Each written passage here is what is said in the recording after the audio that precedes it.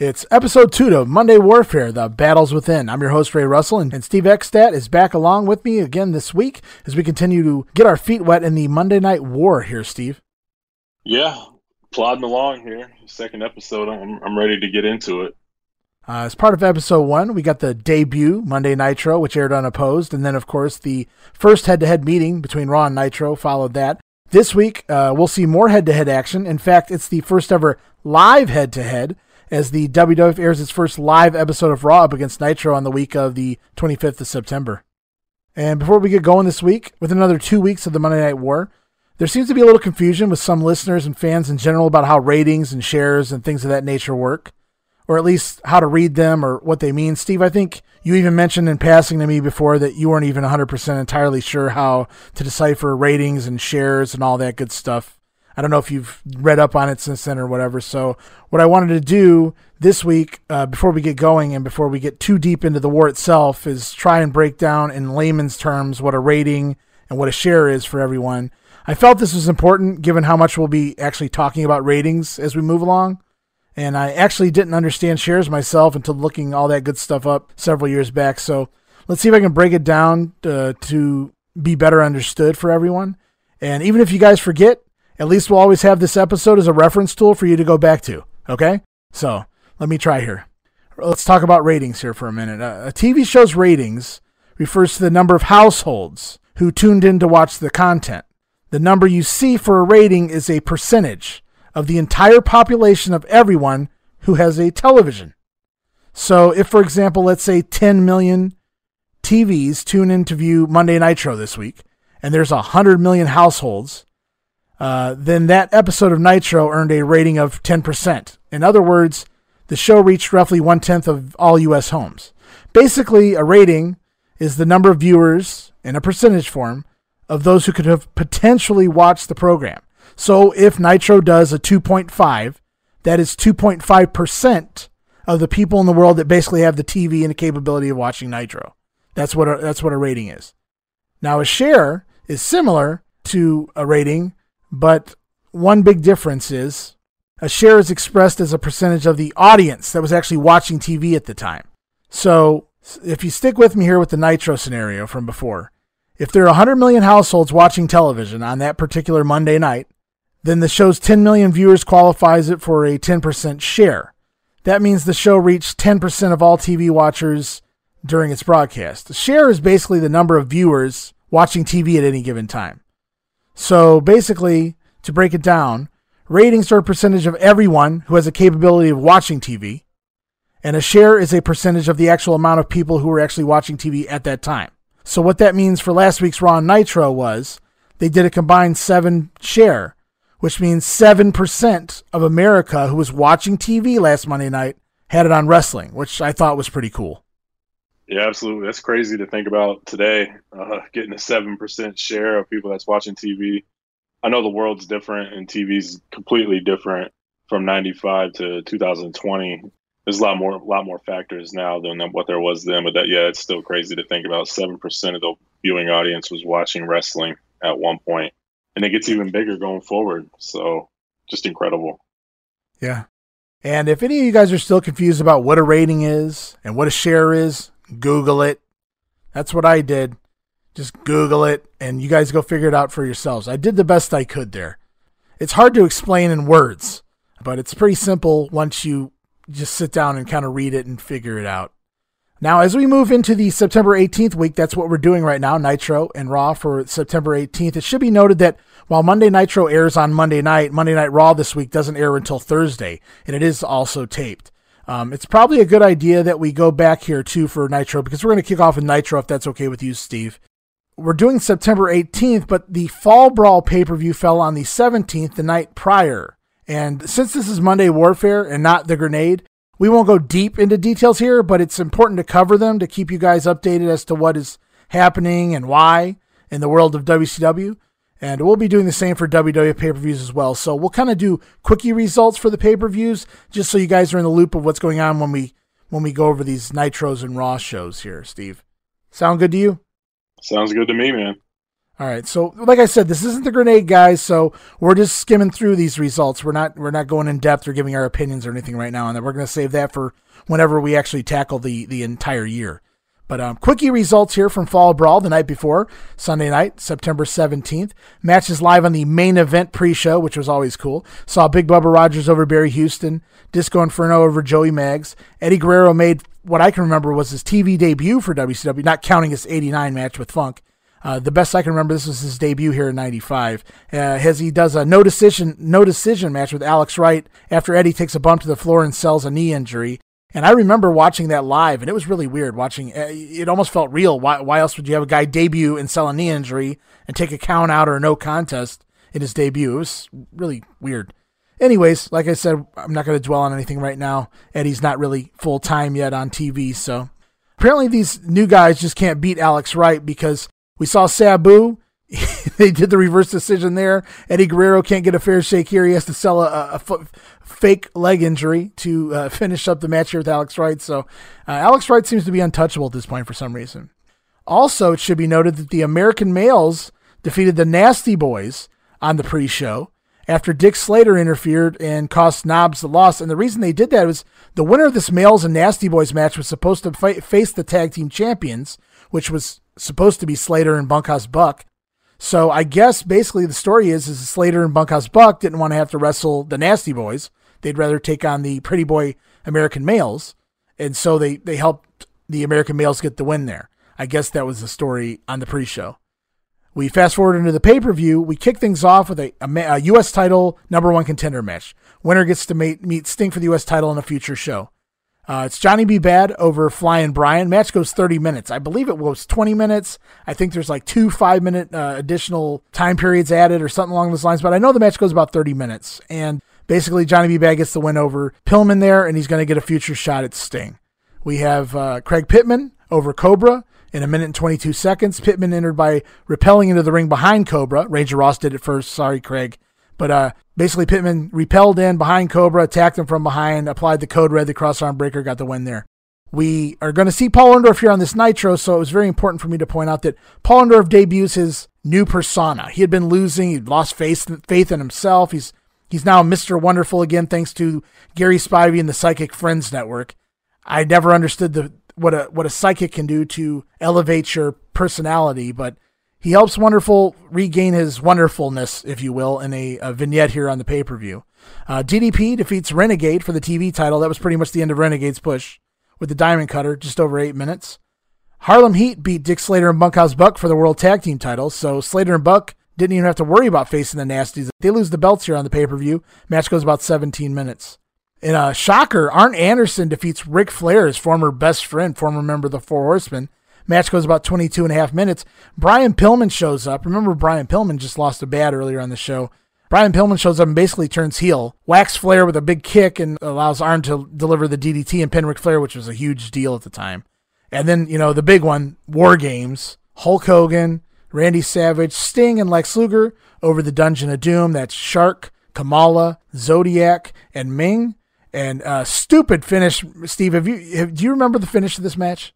I can't recall off the top of my head, no. I've seen it 100 times, but I can't remember it. So the match goes about 19 minutes. That's 19 minutes of cartoon hokey garbage because you're in there with the Dungeon of Doom. And the finish is Hulk Hogan applies a camel clutch on his good buddy, the booty Zodiac man here. And Zodiac's gimmick was what? Yes, no. So he has him in the camel clutch, and the referee's asking him if he gives, and even the finish is a cartoon because the Zodiac's sitting there, yes, no, yes. And he submits without even actually trying to submit. So that's how Team Hogan wins War Games. So War Games has come a long way in the wrong way since 1987 here. Yeah, to say the least. This was a terrible main event. It was a decent show. Some good matches underneath, but that main event is pretty terrible. And basically the rules stated after the War Games match that if Hogan's team won, Hogan got 5 minutes with Kevin Sullivan inside the cage. That brawl goes about 2.5 minutes before the Giant enters, and he chokes Hogan out and appears to snap his neck in epic Zeus fashion. Hogan sells it as such. He starts quivering around the ring in classic Hogan fashion. So get those Oscars ready, people. Also during that match, it should be noted, because this is also important, Lex Luger decks Randy Savage. Remember, they were on the same team. Luger pops Savage, but it appeared to be accidental. However, Randy Savage isn't buying that, and that'll tie into at least the next 2-3 weeks of TV, if not further ahead as well. And that's pretty much Fall Brawl in a nutshell. I tried to run through it as fast as I could, Steve. Sorry if I left you sitting there quiet for that long period of time. I was just trying to get through that so we can get to the good stuff. Yeah, there's really not much to discuss. It was an okay show, but some like I said, some good matches underneath, but nothing you need to go out of your way to see. And here we are live. It's WCW Monday Nitro for September 18th, the day after Fall Brawl. They're in Johnson City, Tennessee. Freedom Hall, that's a Smoky Mountain Wrestling territory, or at least it will be for another month or so before they shut down. We go into this episode of Nitro unopposed. Like I said, Raw won't air until Thursday, so this is the third edition of Nitro, and the second of which is going unopposed. So you would expect perhaps maybe a decent rating here. We'll see what happens. Show kicks off with Bischoff, Bobby Heenan, Mongo, and that damn dog Pepe is back. And Steve, what was the point of this? Like, what was the point of Pepe? Did you ever read up on this? You ever hear any stories about this? I have no idea why he brought Pepe, his dog. I never read up on it. I didn't see anything about it in the Observer either, so I have no clue why he brought it out there. Yeah, that was an early Mongo thing, is bringing Pepe out week after week. Show kicks off with a promo. They throw it to the back. You can hear an ambulance siren going on. Mean Gene Okerlund standing in the parking lot or somewhere out there, around the building, and an ambulance is backing up, and out pops from the back Kevin Sullivan and the Giant. And the Giant professes he's the true immortal, not Hulk Hogan. And this specific time frame of the Giant is very cartoony here. Like the rest of the Dungeon of Doom, his voice is different. It's more fake. His mannerisms are very cartoony. His laugh sounds like something from a villain on the Super Friends. Mean Gene says Giant's father would be disappointed if he were still alive. And they're basically referencing Andre, because early on the narrative was Andre was the Giant's father. The Giant replies, he says, if his father was alive today, he'd be right here with him, supporting him against Hulk Hogan. So most of this Andre nonsense, without actually naming his name at this point, because they had mentioned Andre early on, and it seems like they're trying to play the gimmick here without actually having to say Andre's name. No, I never bought this Andre stuff. I know he showed up at the Bash 95, Bash at the Beach, threw his shirt at him and said, remember this, and that's kind of how he made his debut. And they were implying Andre from the get-go. This stuff doesn't work. We've seen it with Muda and the Kabuki. Just because some dude's tall and a giant doesn't mean he's automatically related to Andre. I never bought it. Even as a kid, I was like, there's no way. This just feels like a Hogan thing, too. Hogan wanted to tie everything together, and you can see from bringing in buddies that he had worked repeatedly in the WWF that he's just trying to familiarize everyone with everything he's doing here. This is WWF light as far as the Hogan storylines and angles go.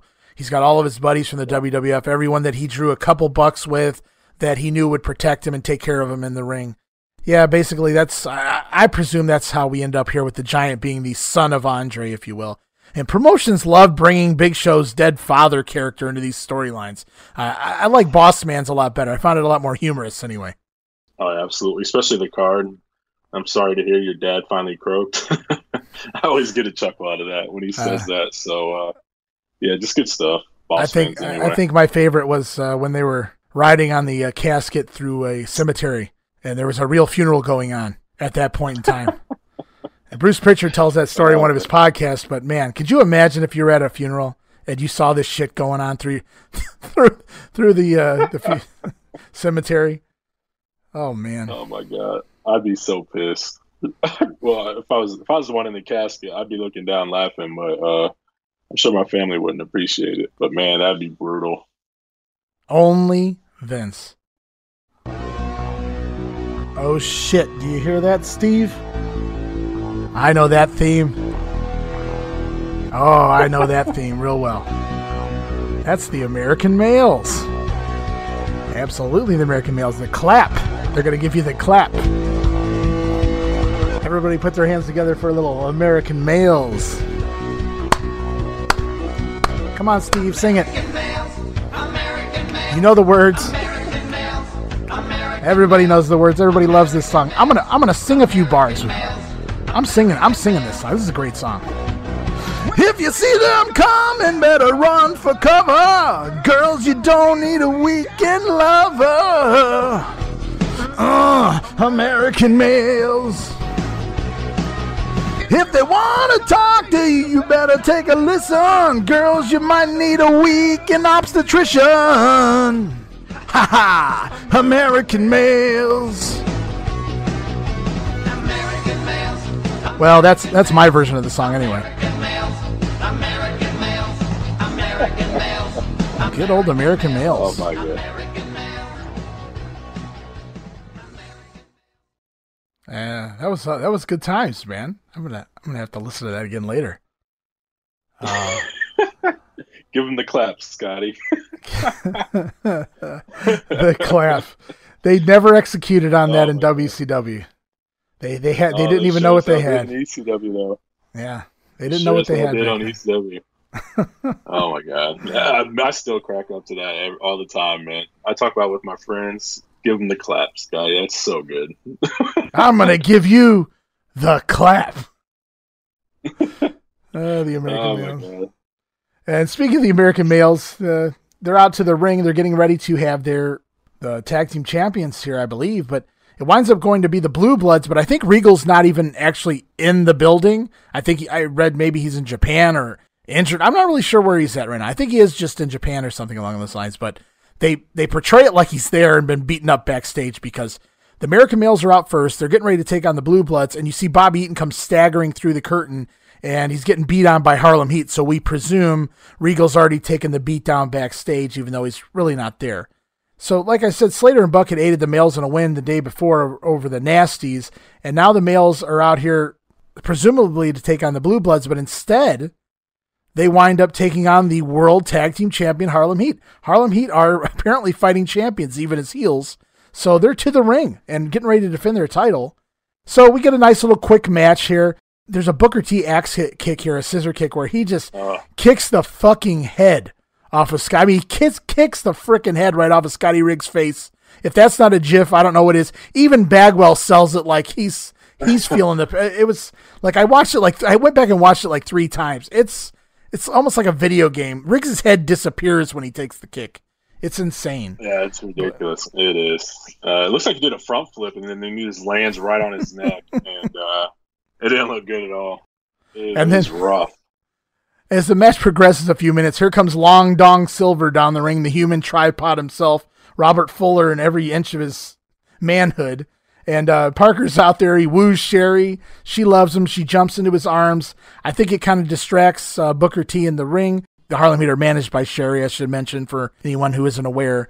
So Sherry's enamored with Parker. They start making out on the floor. Booker T gets a little sidetracked, but he does grab Bagwell. He goes to look for a pump handle slam, and Bagwell winds up floating over, landing on top. Booker T takes a bump down. Bagwell covers him, gets the 1-2-3. And just like that, the American males are the new World Tag Team Champions in just 4 minutes and 39 seconds. And I guess that proves anything can happen in the WCW. I guess. So to get this straight, on Main Event, they had a match with the Nasty Boys where the winner gets a tag team title shot, right? Yeah, but I'm not sure if that was for here on Nitro or not now that I'm looking at this.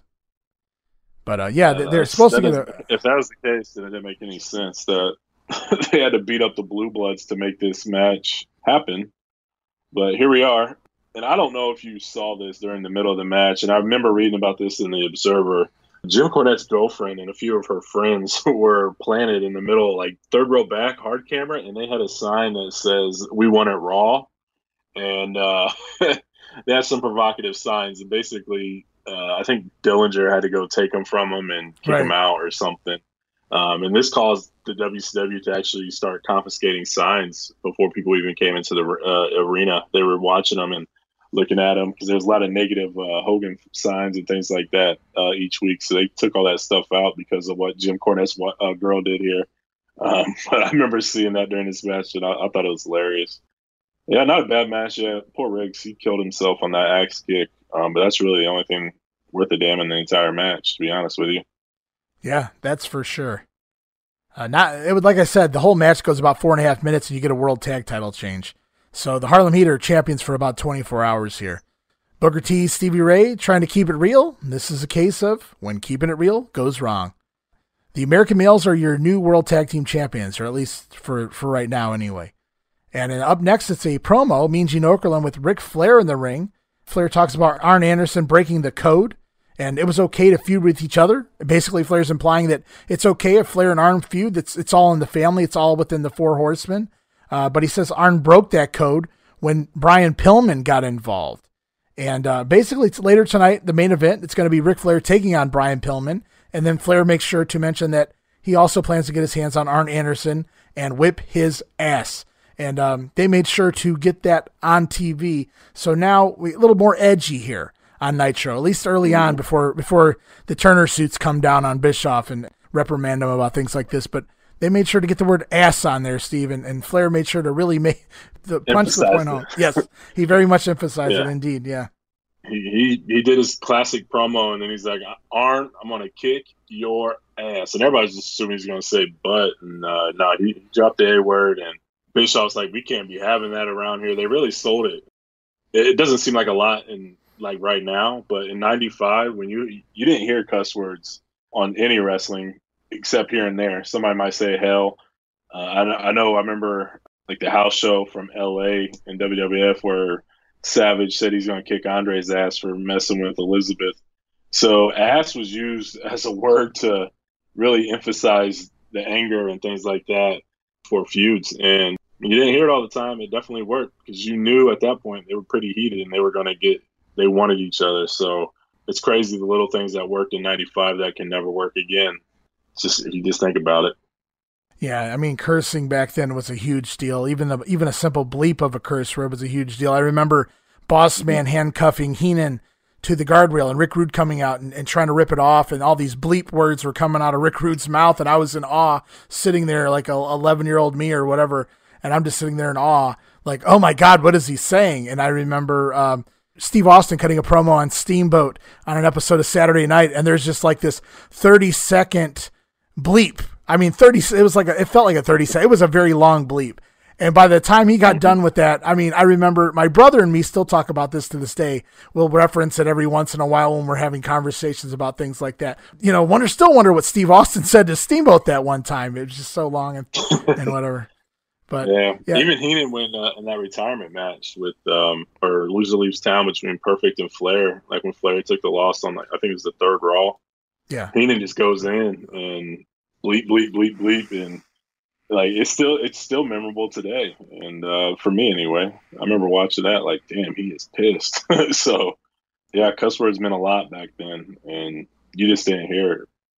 They plugged Saturday night. On Saturday night this week, it's U.S. champion Sting taking on Steve Regal. Craig Pittman versus Cobra in a return match from Fall Brawl. I'm sure everyone's excited for that. I guess there's some kind of news on Dusty Rhodes. We'll get to that later. And Hulk Hogan will appear on Saturday night. I wonder how many more times we'll see him on Saturday night before he quits that show altogether.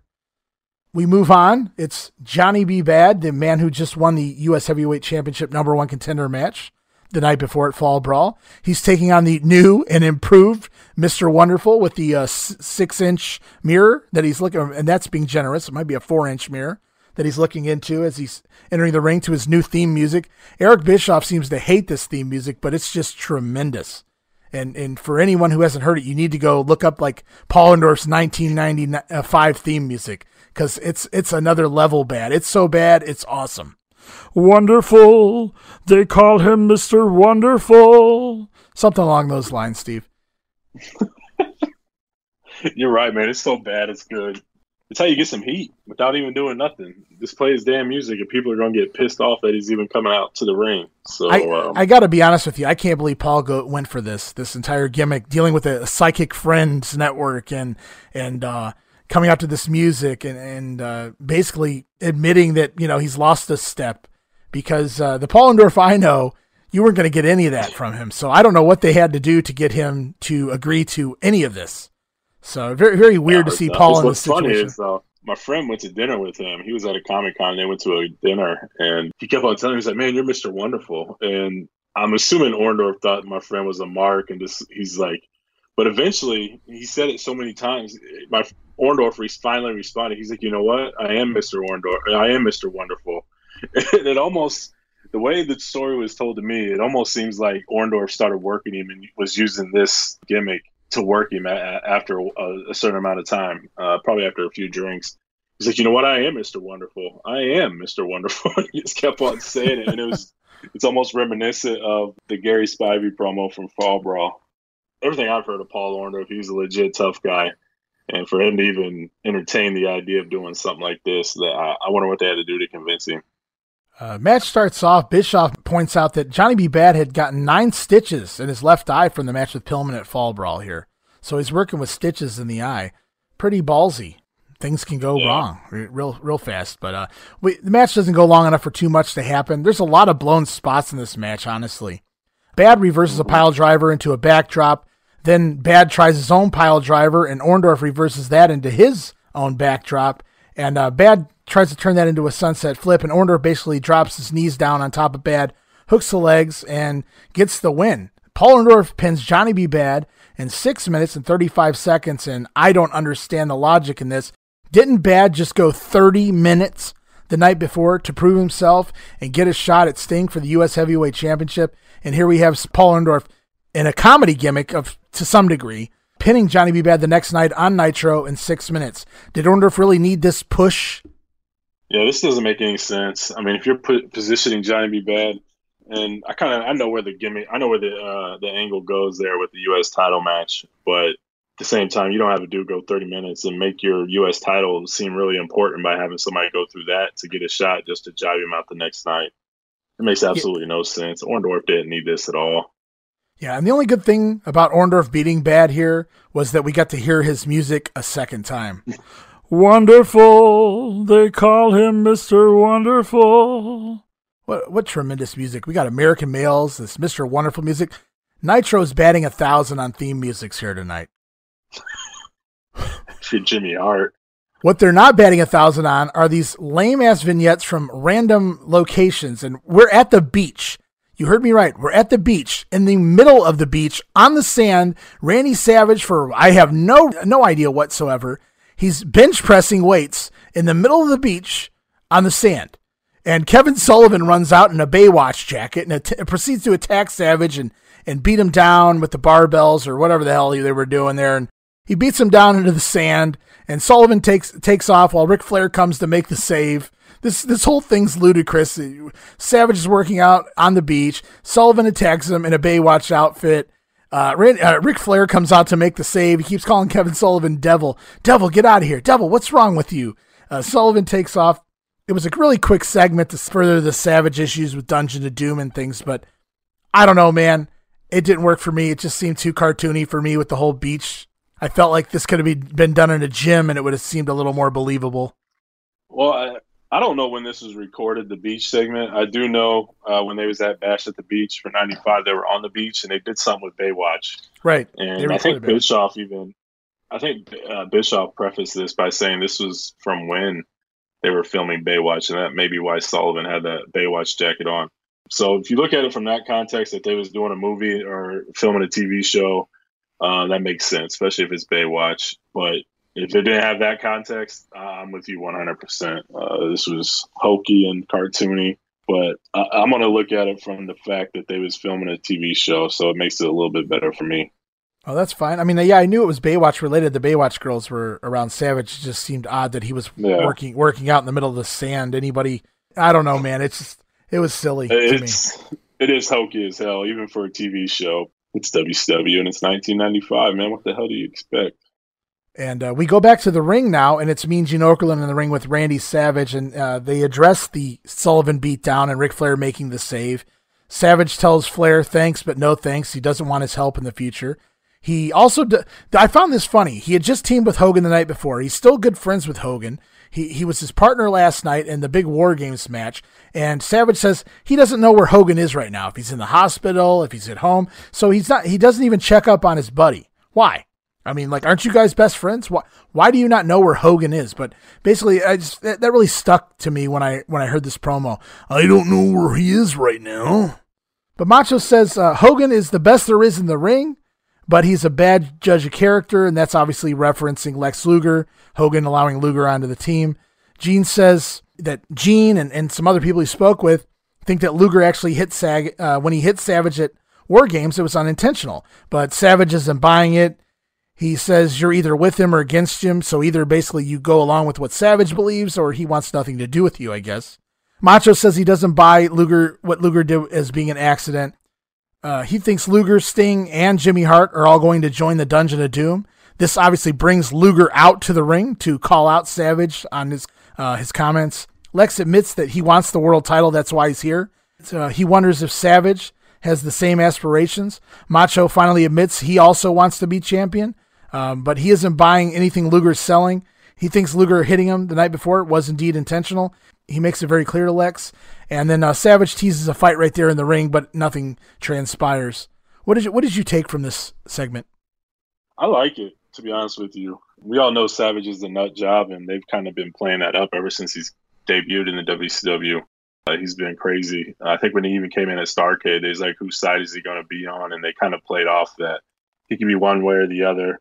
Luger has come in with that same sort of personality. Like, he hasn't really shown his true colors just yet. Like, so you don't really know which side he's on. So the uncertainty and things like that, I enjoyed it. And these two, I don't really care for Luger at this point in his career. Yeah. But they're two of my favorites. So I enjoyed this segment. It's actually one of the better segments on this show. I like Savage says all we're missing is the bell, ding, ding, and then he just slaps the hell out of Luger. I think it sets up something for next week. Yeah, next week. I know we have things coming up here between the two for the next week or two at the very least. And yeah, that was really a cool way to end it. Savage slaps Luger, basically, calls him out there, and they tease like they're going to have a fight there. But cooler heads prevail, or whatever you want to call it, and they basically just build it up for next week to bring the viewers back. So that's pretty much what this segment was about right here.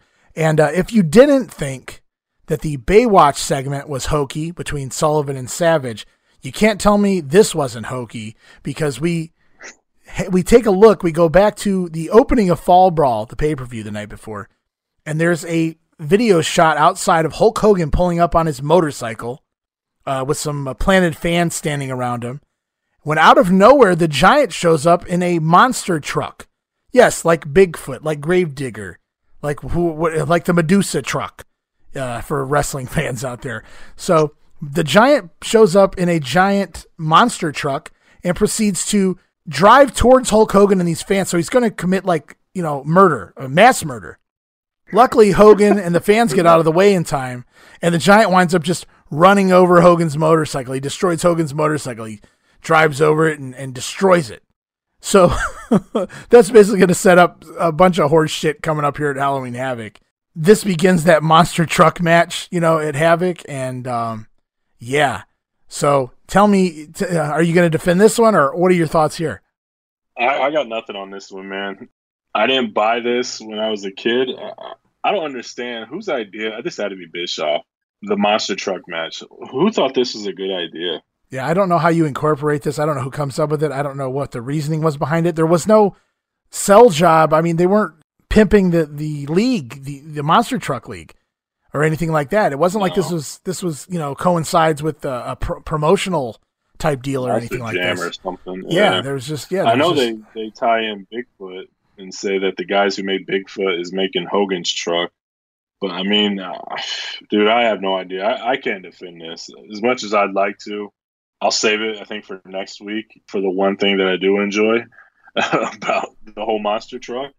So, but yeah, dude, I got nothing. I don't understand it. I don't understand how they think a monster truck match can be a sell for a pay-per-view. It just screams Bischoff, because Bischoff likes the motorcycle stuff.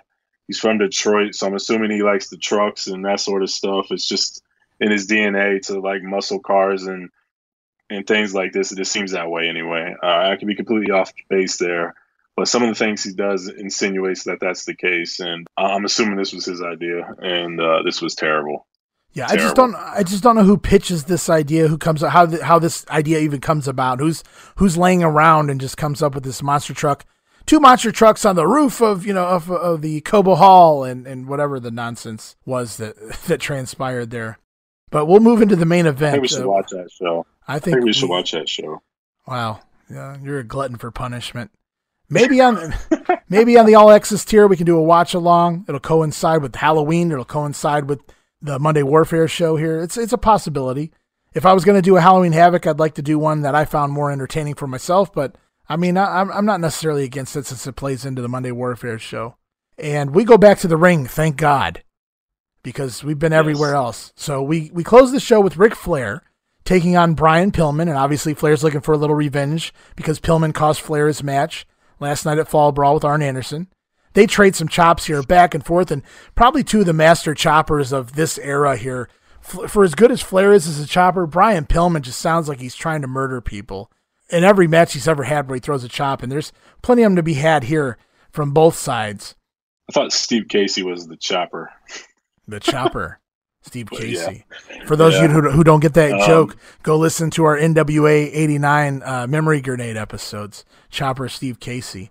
They had a good spot here where Ric Flair does the Flair flip in the corner, lands on the apron. Pillman tries to clothesline him off. Flair ducks.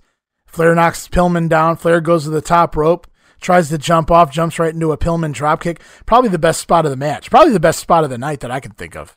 Yeah, I think so too. It was really cool looking. Flair was working pretty hard here. Yeah, and that's unfortunate because the match doesn't get a whole lot of time.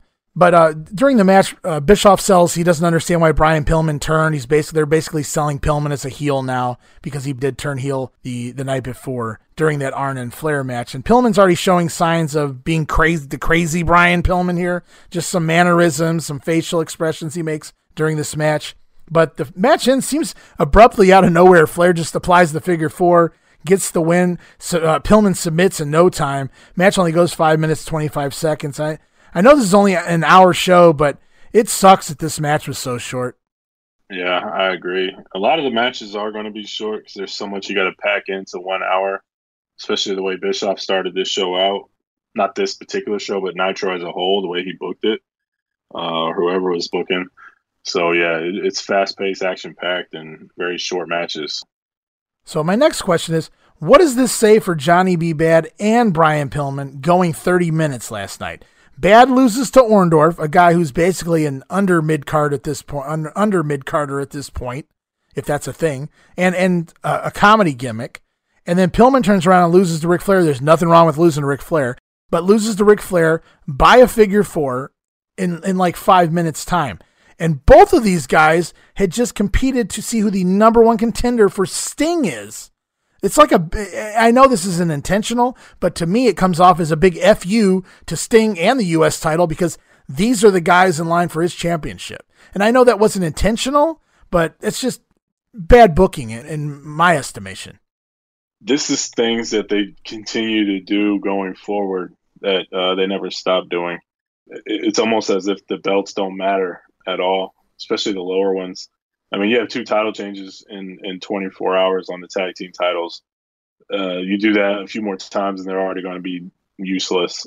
Sting's 2 biggest opponents that just fought, like you said, 30 minutes, the best match out of both of these shows, Fall Brawl and Nitro, by far. They busted their ass, and it's all for nothing. I mean, you can sit here and say they're the number one contender and things like that, but job him out to a dude who's past his prime and a comedy gimmick that goes nowhere. And then Pillman, I can kind of understand Pillman, just for Flair getting his revenge and costing him like probably arguably one of his biggest matches of his career against Arn Anderson, just by the way they were booking it.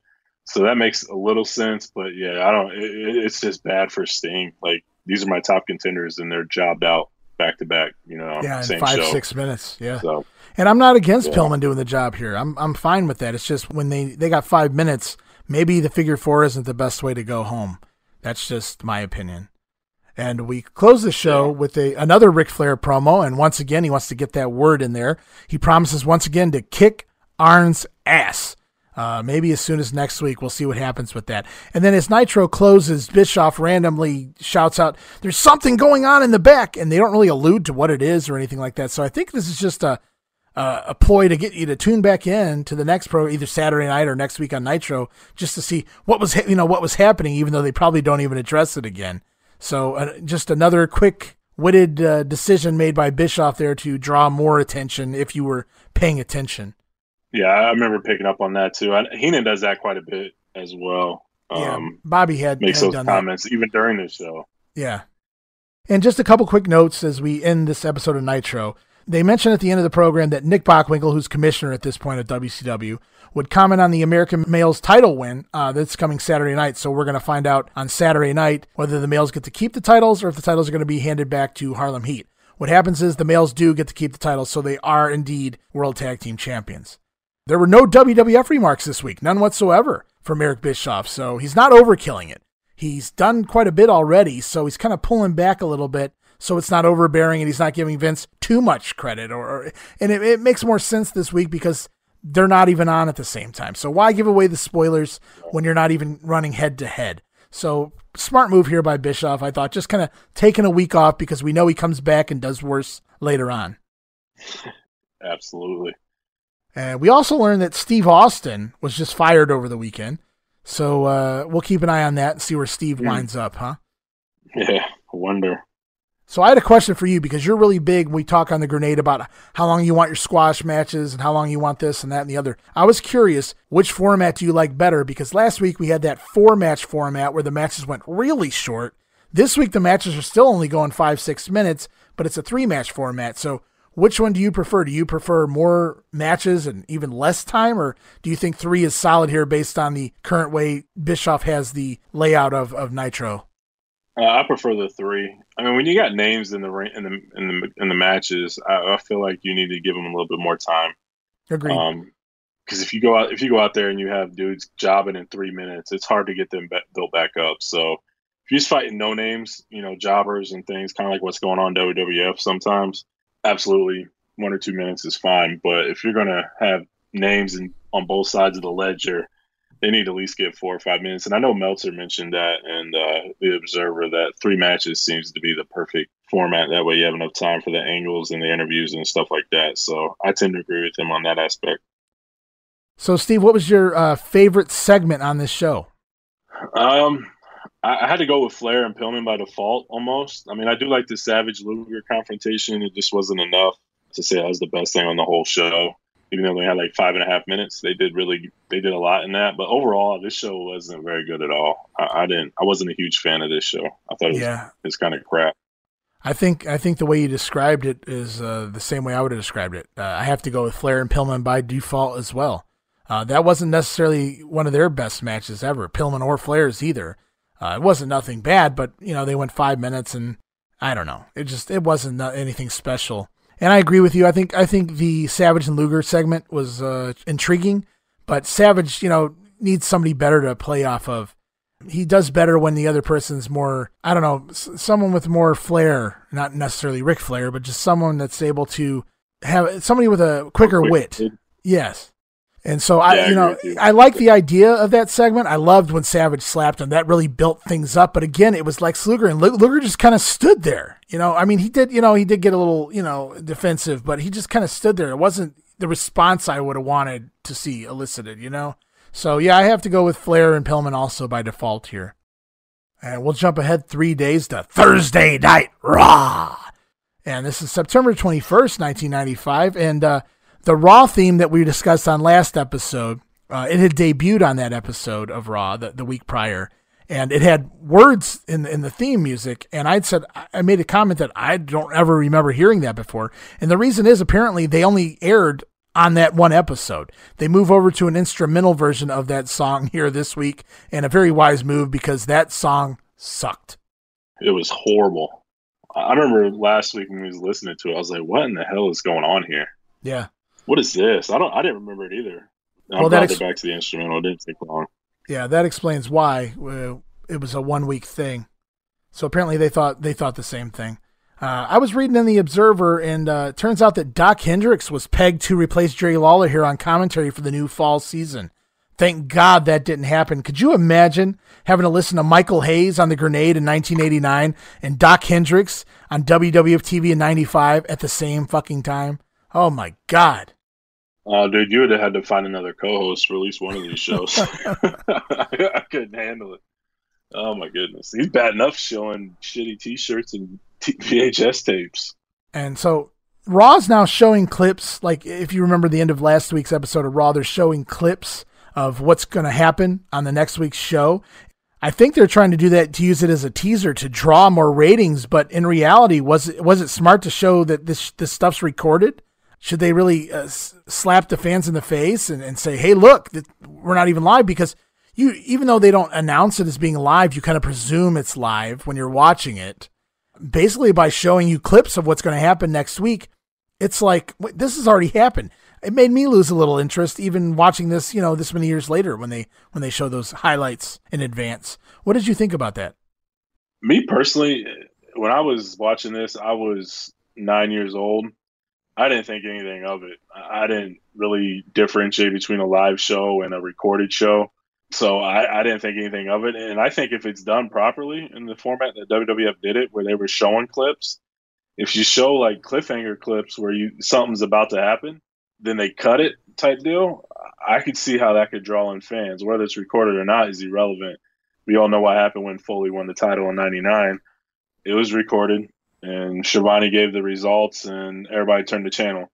So if something's entertaining and something's happening, whether it's recorded or not, it's irrelevant to most people, I'd like to think, and they're going to tune in if they want to see something. I don't have any issues with it. And I think it was funny how WWF's approach to completely ignore the competition. And they do say when you're number one, you should never acknowledge your competition. But I thought it was insulting to the fans to pretend Lex Luger never existed. At least say he left town because he was afraid of Davey Boy, or Davey Boy beat him down and ran him off. Get your own talent over in the process. I'm fine with that. But ignoring the fact that Lex Luger ever existed at all is almost like you're embarrassed on yourself. That's the way I take it anyway. Meanwhile, Bischoff takes the opposite approach, constantly mocking Luger leaving the WWF, giving away taped results, changing Rotunda's name to VK, making snide references to their product being superior. Bischoff has gone for the throat early and often, and from a business standpoint, I can't really be upset with him for that. I just don't understand why Vince hasn't retaliated by simply saying that, basically implying that Lex Luger's a coward, that he ran off, or he got a beat down, couldn't handle the WWF talent or things like that. It's just odd that they just completely swept Luger under the rug, as if the last several years, the call to action campaign and all this other nonsense, none of this ever happened. Yeah, that is surprising. I mean, it's an easy way to get your talent over, especially since I think Davey Boy's fighting Diesel for the WWF title at the Next in Your House. So what better way to get your next challenger over by saying, you know what, that dude that's on the other channel that's trying to get a title shot or was already jobbed out to Hogan, he got beat down and tucked his tail and left, and this is the guy that did it, and he's going to fight for the title going forward, that sort of deal. I mean, it would have been a perfect way to get Davey Boy over. Hell, even show the clip. Who cares if he's no longer with you? Show the video. You have it. Show him getting his ass kicked. Yeah, that always puzzled me as well. So anyway, Raw kicks off with clips from last week's episode, which also appears to be a new thing. I don't really remember Raw kicking off by showing you what happened on last week on Raw. So then we're reminded we're reminded by video clip of the original Razor Ramon 1-2-3 Kid match where the Kid upset Razor back in 1993, because we're getting a match here between best buddies Razor Ramon and the 1-2-3 Kid. Of course, the Kid's been down and out lately. He thinks Razor's babying him too much. He wants to prove he can handle himself here. So we get Razor and the Kid to kick things off here on Raw. And the Kid actually attacks Razor to start the match. And I had to laugh because the first move of the match was a simple kick. And Vince says, "What a maneuver." So I know Vince loves to say that line when he doesn't know what a damn move's called. But, I mean, the Kid literally kicked him. And Vince says, "What a maneuver." So we get our first one maneuver early here on this episode of Monday Night Raw. Razor takes over, though. He dominates the match for a while, and he's almost playing it like he isn't even taking the Kid seriously. He's just kind of wrestling him like he's a jobber. But Ramon winds up taking a bump to the floor. The Kid takes over, puts Razor in a sleeper. We go into commercial, come back out of the commercial. Razor breaks the sleeper. The Kid and Razor collide, and they smash into Earl Hebner, and somehow that forces the Kid and Earl to roll out of the ring and to the floor while Razor's laid out in the middle of the ring. Dean Douglas comes rushing down, not Shane Douglas. Dean Douglas comes rushing down, climbs the top rope, hits a splash onto the back of Razor, and they should tell Shane to stay off the top rope. His moves look like crap off the top rope. Anyways, he lays Razor out with his splash off the top rope, and then the Kid comes back in the ring at the same time as Earl Hebner, and that just drove me nuts. Earl Hebner, your little scrawny referee, is recovering at the same speed and rate as the 1-2-3 Kid here. But maybe that's just something I noticed. I don't know. So yeah, Dean, I didn't really pick up on that one. Dean takes off back to his classroom, says Vince McMahon, which I wanted to smack my head when I heard that line. But anyways, the kid slowly climbs into the ring. He slowly covers Razor. Earl Hebner proceeds to make one of the slowest counts in wrestling history, and Razor lays there playing dead from a splash to his back. And the 1-2-3 Kid gets the win. He pins Razor Ramon in 7 minutes and 10 seconds. And the story being Hebner didn't see it. The Kid didn't see the interference. Kid thinks he beat Razor all on his own. And Razor lays there still dead after the pinfall, all from a splash to the back. That's a powerful ass splash, Steve. Yeah, my notes here says felt like a very, very underwhelming finish. A splash off the top rope just takes Ramon out. Not sure about that. I mean, if it was like a Fatu splash from the Samoan SWAT team or something like that, I could see it. But Dean Douglas, he's all of 225 at this point. He looks really toned down and smaller. So a splash from him is not believable at all. It just felt like a very underwhelming finish. The match itself was pretty good. Just the ending kind of sucked. And we go straight from the match back to the classroom, Dean Douglas's classroom. Oh, these things were terrible.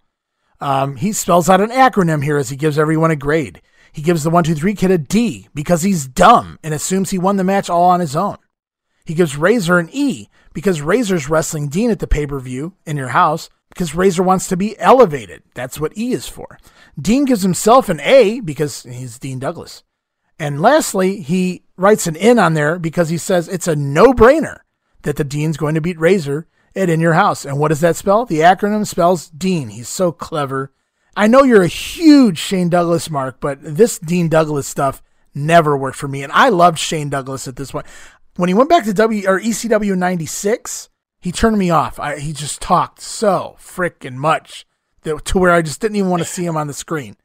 And his work rate was nowhere near, the levels of when you saw him flying around the ring either.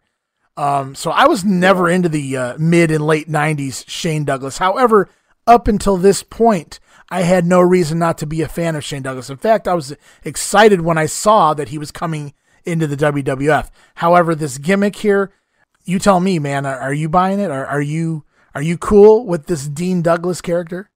I am not. The guy doing the character is fine. I love Shane Douglas, but the Dean Douglas gimmick, I don't like it. I thought it was hokey and stupid. I will say I was watching him get sign autographs or something, and people were asking him questions about it, and he was talking. He holds no punches. He doesn't care. He'll say what he feels, and he was talking about the Dean Douglas gimmick, and he's like, when I was told I was coming in, I was going to be able to stick to the normal grades that you would give a student. Right. A, B, C, D, and F. Yeah. But as soon as he got there, there's like, no, you're going to do all these different things and you got to do all this and all that. And he's like, that's not what I signed up for, essentially. And then he got the gear that got mailed to him or something. And he's like, Vince, as soon as I got there, Vince gave me his number and said, call me anytime, man. I'll talk to you. I'm more than happy. So as soon as he got his gear, he called up Vince and said, I don't like the gear. I'm not feeling it. He's like, well, that's what you got. He's like, I knew then, yeah, you may have the number, but it doesn't mean you get to talk. Right. So I think as soon as he got there and saw the writing on the wall, I don't think he was fully invested in the character. And then he got thrown in with the Clique and had to deal with them, and they already probably didn't like him for where he came from. So it was just a disaster all around, and I'm sure he couldn't wait to get the hell out of Dodge. So I can't say I blame him. Yeah, it doesn't take long either. He's gone before the end of the year. Next match, it's a randomosity of tag team action here. It's Bob Holly teams up with Savio Vega to take on Kama and Tatanka of the $1 Million Corporation. Before the match starts, they go back to Superstars and show a clip of Henry Godwin slopping Ted DiBiase. Godwin had just recently turned babyface on DiBiase. The faces control the match first. Savio looking good here. He always looked good. Savio Vega was a great, tremendous top talent, man. I just wish they could have done more with him. He deserved a really decent Intercontinental title reign at the very least, I thought. And I was really pulling for him that year when he was in the King of the Ring in there before they gave it to Mabel. Yeah. Bob Holly causes... He did awesome in that King of the Ring tournament, man. He did awesome. Yeah, I thought he did a great job, even the match over IRS on the pre-show. But Bob Holly unintentionally distracts the referee here. It allows the heels to take over and double team Savio Vega.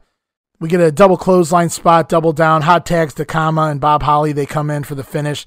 Holly hits a nice missile drop kick on Kama, which everything turns into a four-way melee here. Everybody's in the ring.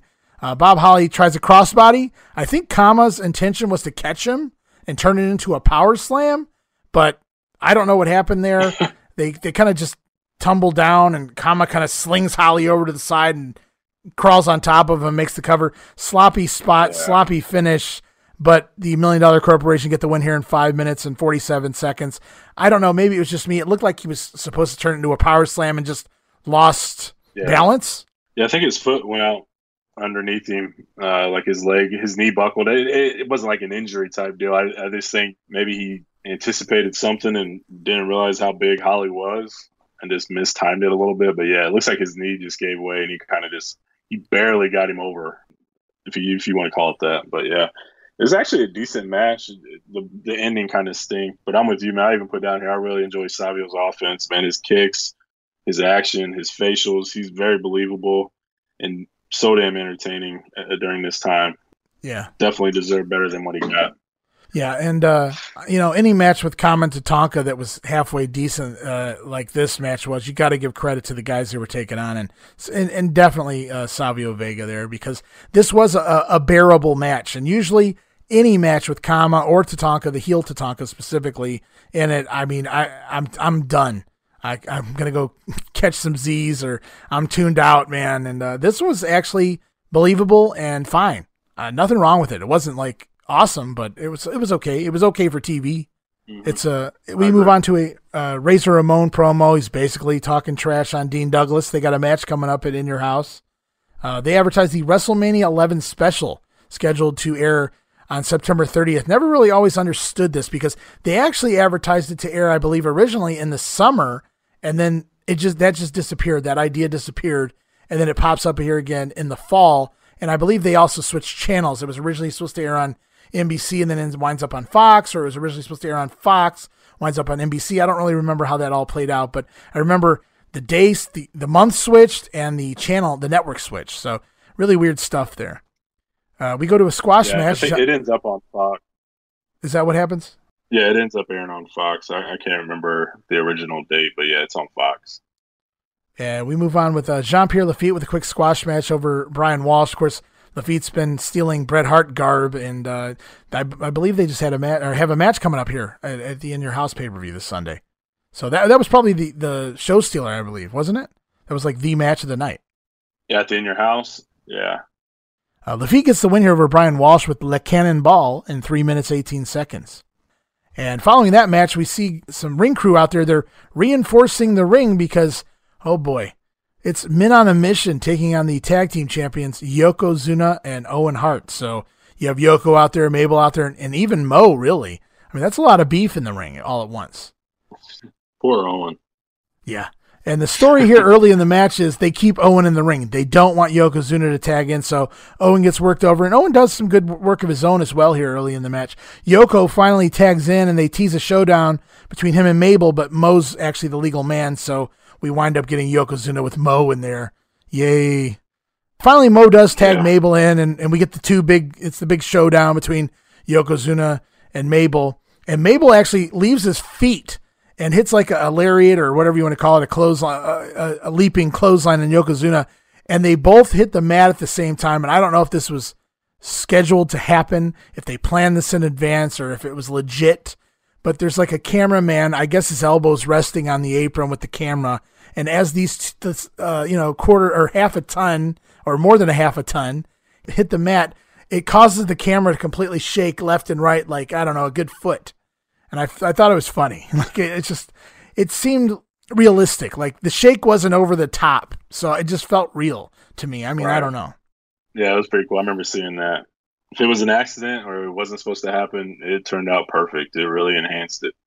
Some things happen. Yokozuna's in the ring with Owen. He holds Mo for Owen to deliver a missile dropkick off the top rope. I couldn't believe Mo actually kicked out on the 2 count of an Owen missile dropkick there. I thought for sure at least Mabel was going to come in and make the stop, but Mo just kicks out. And Mo hadn't even been doing anything this year. So it just surprised me, I guess. And Yoko's barely been in the ring during this match, and he looks gassed, is something I noted here, because he has to come in and stop a 3 count when Owen's getting pinned. Yoko barely makes it there in time. And even then, he kind of just puts his foot on Mo during the cover just to break it up. It was pretty sad to see. I mean, he's just really out of shape here.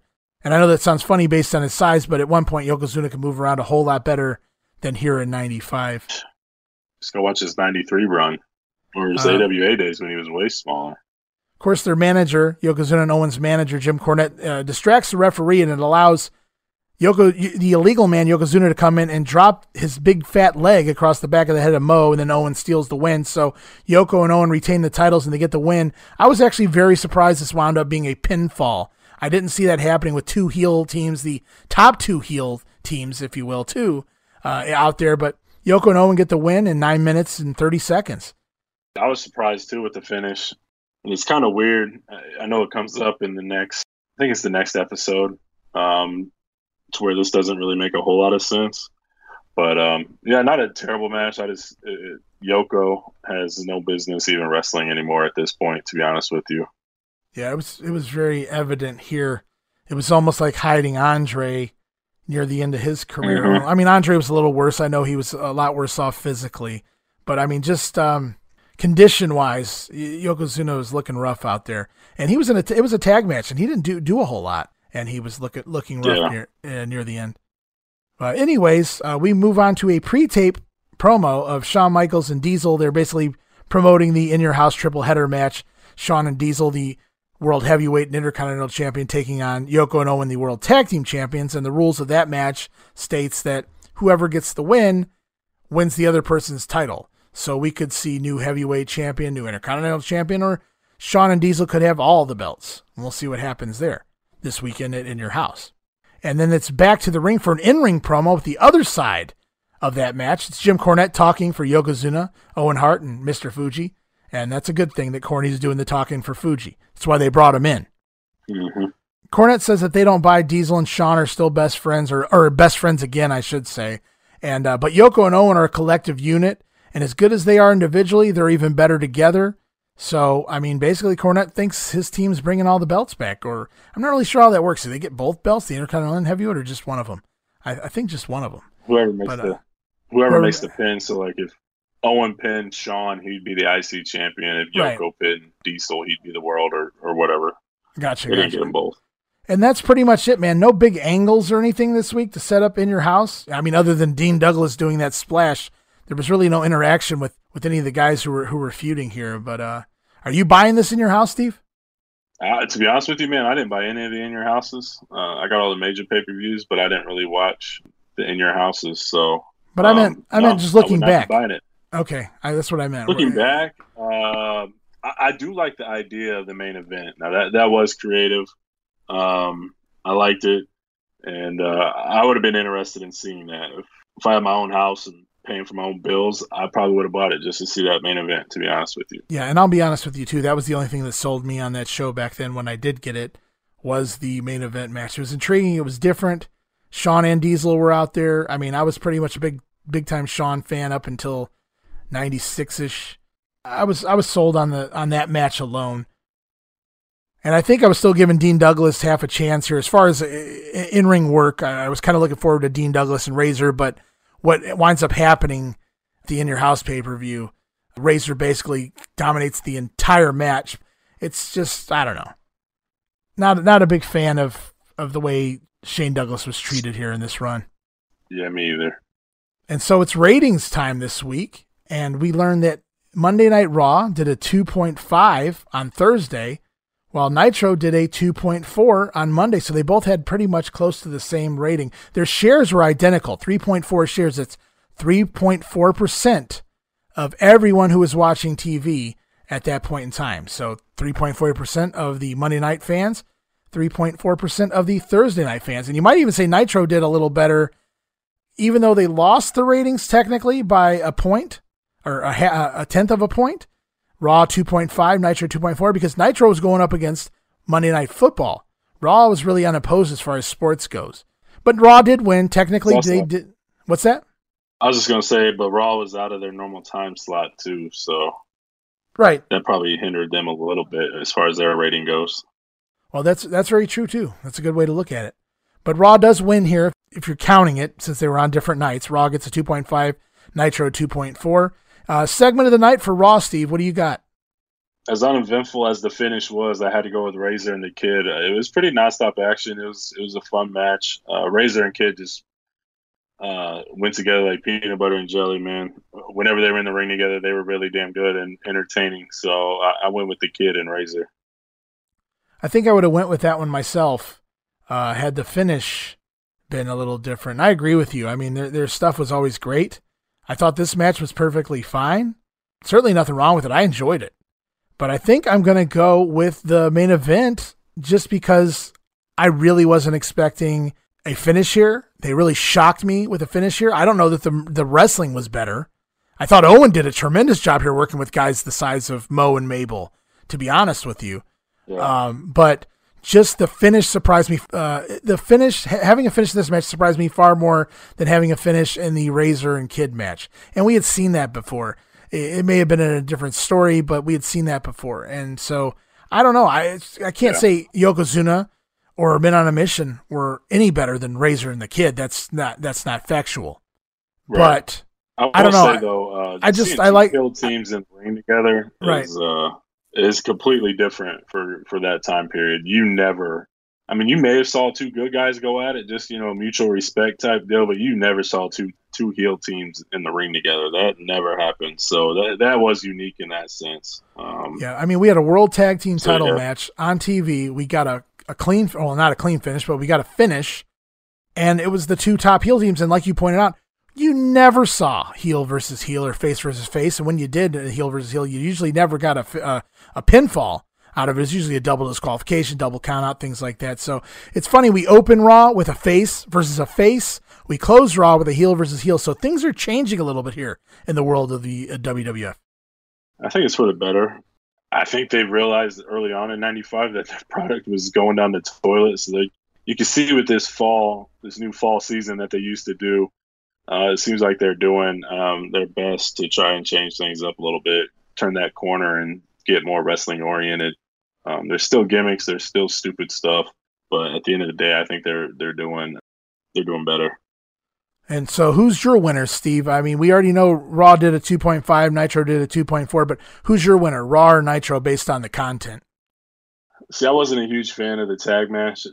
So to me, I had to go with Nitro. There wasn't a lot on either one of these shows that really stuck out. It's more of a draw, to be honest with you. But if I had to pick one, I'd probably go with Nitro. All right. I'm going to take Raw, and I'm going to tell you guys why real quick. On Nitro, the only selling point for me on Nitro was Flair and Pillman. And again, that match only went 5-6 minutes, somewhere in between there. If this was 1990 or 1991 Flair versus Pillman, and they even did 10 minutes, I think that would have sold the whole show. I don't care what was on Raw. I think that would have been plenty enough for me to choose Nitro.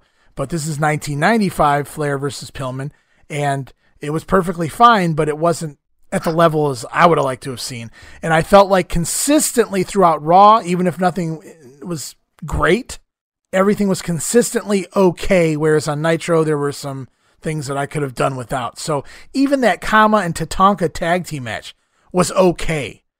And so for that, I have to go with Raw just because consistently, and again, like you said, neither show was impressive. So I'm just going with what had more stuff that I could bear, if that sounds, if that makes any sense.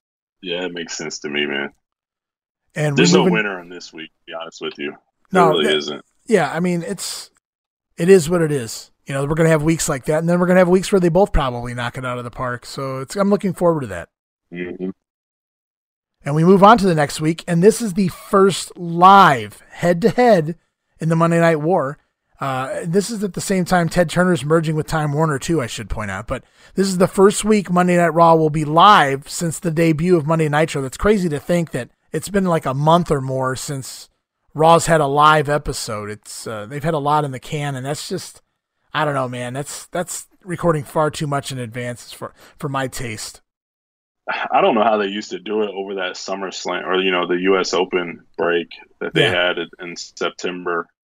So I'm assuming they did like their 2 or 3 weeks worth of tapings, maybe 4, and probably took a break themselves outside of house shows and stuff. But that makes sense, kind of rest up a little bit. But yeah, when Nitro's coming months in advance, to be honest with you, man, I'm doing maybe one or two tapings while they're playing tennis, and this first chance I get, I'm coming back live. I don't even care.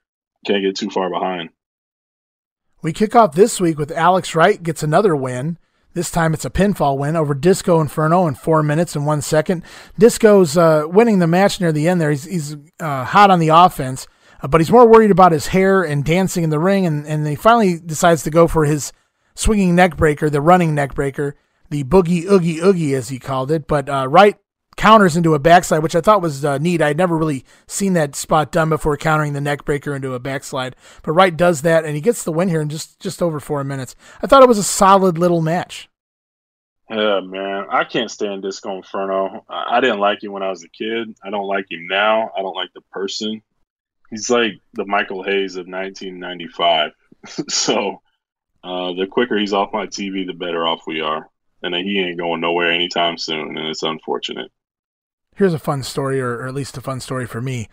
Disco Inferno, when he debuted with WCW, he was already over with me before he ever made it to TV, because Disco Inferno was a reoccurring character, if you will, on Radio WWF. See, he was buddies with Raven. Raven thought he was Raven has his own sense of humor.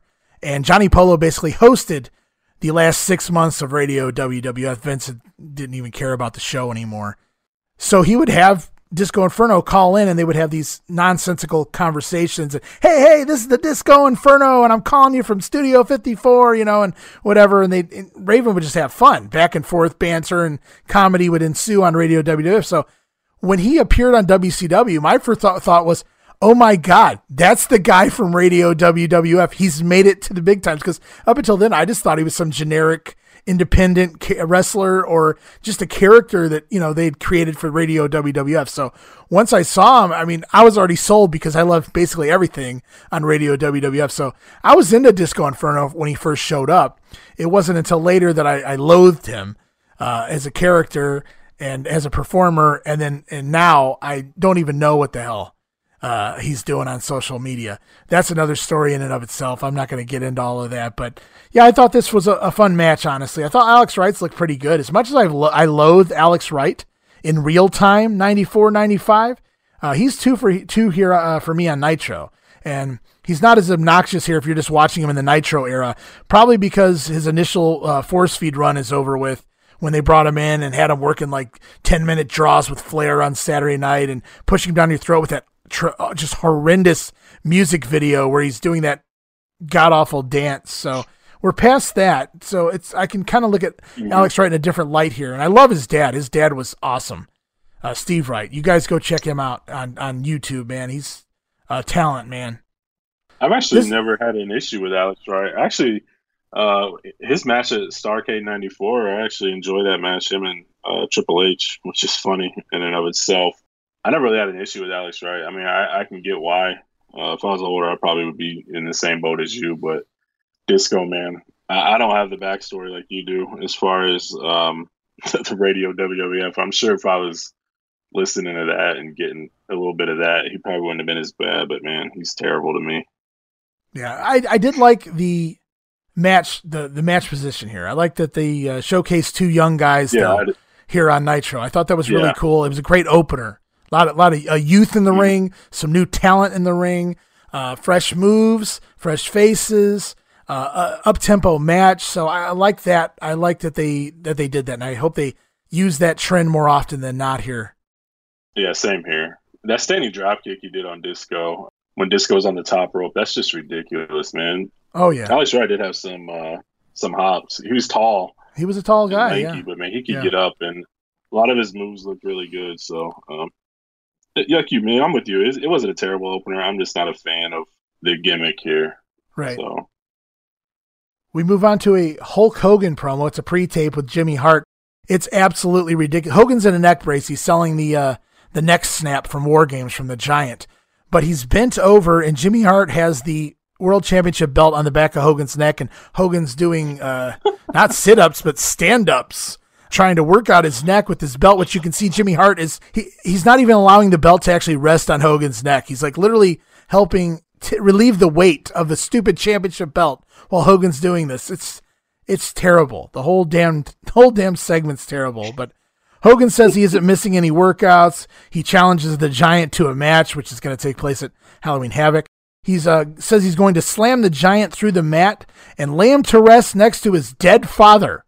Right where Hogan beat his dead father, which is in the pay-per-views in Detroit. Of course, in Pontiac is where Hogan beat Andre at WrestleMania 3. So he's referencing Andre again, but they refuse to say his name. So at least they keep Andre's name out of all this mess. Yeah, that's a good thing. Hogan doesn't just challenge him to a world title match. He challenges him to a monster truck match, which we don't even know what that is at this point, but they're selling it as machine versus machine and then man versus man. Terrible idea. We've already kind of talked about that a little bit, but this is, as far as I know, this is Hogan's first reference in calling the Giant the big, stinky, nasty, rotten Giant. Dude, that's the first time I heard Hogan drop that. It won't be the last time. No, it's not. That's what he refers to him for quite a while. Kind of stupid.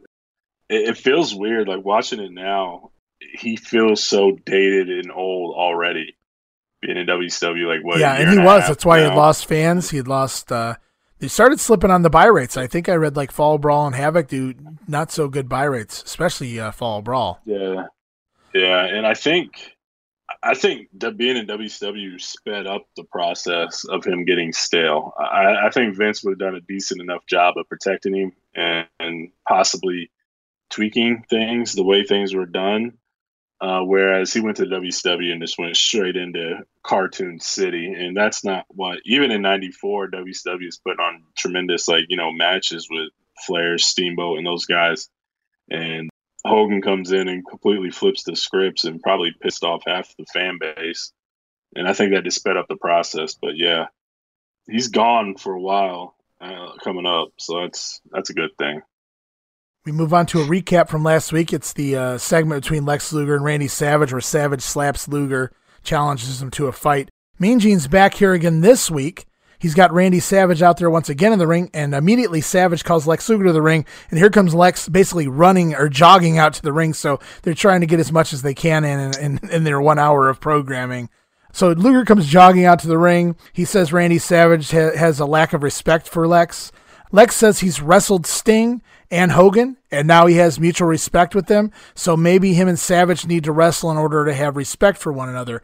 He says Savage lacks common sense for slapping him last week, so Luger challenges Savage to a match next week on Nitro, and Lex goes so far as to say he's going to put his title shot against Hogan on the line, and if he can't beat Savage next week, Luger says he will leave the WCW. Seems kind of fast. He just got here and he's already going to leave if he can't beat Savage. Where's he going to go? I mean, there's nowhere else to go for him. ECW. Could you imagine 1995 Lex Luger in ECW? Oh my God, that would have been tremendous just for the fan reaction. Oh man, there would have never been a bigger heel. Oh, I know. It would have worked. Heyman would have made it work. But I think the announcers even reference that. They're like, well, he kind of already up and left that other place, and if he loses next week, where's he going to go? There's always I want to say Mongo brought that up. Yeah.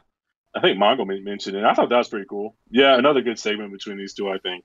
I mean, they have their one or two angles that they're really pushing week after week, and this is one of them, and I think this is probably the best one they got going right now.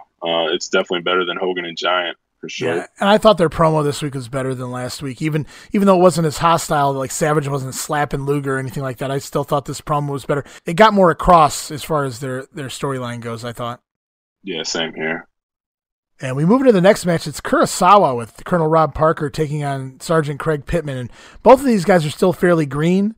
Of course, New Japan green is not United States green, though. Kurosawa's leaps and bounds ahead of Craig Pittman and really probably any rookie or sophomore wrestler in the United States. Kurosawa's pretty solid, but Bischoff's shitty back leg round kick calls always annoyed me, and we got plenty of those here with Kurosawa in the ring. I absolutely hated when Bischoff started throwing out those back leg round kick, front leg ass kicks, whatever the hell. So it just, he did it here and it just always annoyed the piss out of me. Yeah, same here. If you don't know what it's called, do a water maneuver and get it over with. I mean, come on. Don't embarrass yourself or discredit the move. I mean, do a little research. Go talk to Mike Tenay. Kurosawa did one of his signature moves on the concrete out there. He pulled up the mat, and it's kind of a fall-away slam over the shoulder, almost like a Samoan drop, but just over the one shoulder. Tonka did that every once in a while too, but I'm not really sure what the name of the move is. Maybe this is a what a maneuver, but Kurosawa does that to Pittman on the floor on the concrete. It seemed kind of odd to just bust that out in a mid-card match here on Nitro, but it was cool. Pittman played the badass heel against the Cobra going into here, so this is basically a heel versus heel match for all intents and purposes. Pittman backdrops Kurosawa outside, backdrops him over the top rope to the floor. There's no disqualification. I almost had a flashback to 1989 NWA here. Bischoff even points it out. I even put down. Okay. What'd you put down? Ahead, no, tell me. I want to know. I was just going to say Pittman backdrops Sawa over the top rope and no DQ. I was like, whether it's 89 or 95 WCW, Justin forces shit when they feel like it. That's basically what Bischoff said, too, matter. on commentary. He guesses the referee decided not to disqualify him or whatever, however he worded it. Pittman goes for the code red, which is the cross arm breaker. Kurosawa tries for the Fujiwara arm bar. Kurosawa winds up going over Pittman with the German suplex and a bridge in 4 minutes and 25 seconds. Very snug work here. I honestly enjoyed this. Lots of unique work and wrestling holds, a little martial arts thrown in. Really good match. I liked it. I enjoyed it too. I mean, it was short and sweet, and Kurosawa always had a really unique look, and I always seem to enjoy his work.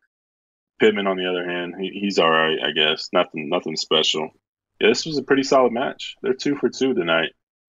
Yeah, when Pittman came in, that was another guy they pushed to the moon, and I just didn't buy it. He had no background in wrestling. He didn't really look like a whole lot, and I'm not questioning how tough he was as a Marine. And I know he was a wrestling champion as a Marine. And I'm not questioning any of that. I just mean his actual look wasn't anything extraordinary to where I could really buy the push they were giving him. He was going around breaking people's arms or putting him in that code red, and they pushed him to the moon when he first came in, and I didn't buy it. And then after weeks and weeks of doing this, I did buy into it. And then by then, his push kind of dissipated.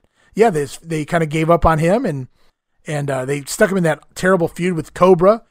Cobra's the future NWO Sting, by the way, for anyone who doesn't know. But yeah, so Kurosawa here with the win. Craig Pittman's basically fading into the sunset here as far as getting a push goes. And we get back to the ring. It's Mean Gene Okerlund interviewing Arn Anderson and Brian Pillman, who are apparently now a thing. Of course, Pillman helped Arn beat Flair at the pay-per-view, and now they're kind of buddy-buddy here. Pillman says ever since Arn beat Flair, Rick has reached an all-time low. Flair is on a quest for a partner, I guess, to meet both of them at Halloween Havoc. I know we got stuff coming up with that in the next few episodes as well, but what did you think of the promo itself, Pillman and Anderson out there together? Yeah, I enjoyed it. Pillman's promo was awesome, and then Arn says what goes around comes around, and it's coming around. I thought that was really good. So this is a really good promo. Promo for WCW Saturday night. The Giant will be there along with Kevin Sullivan, the New World Tag Team Champions, the American Males. Sting wrestles Johnny B. Bad for the U.S. title. Are you shitting me? Johnny B. Bad goes 30 minutes with Brian Pillman on the pay-per-view, and the payoff match is on fucking WCW Saturday night. Are you serious, Steve?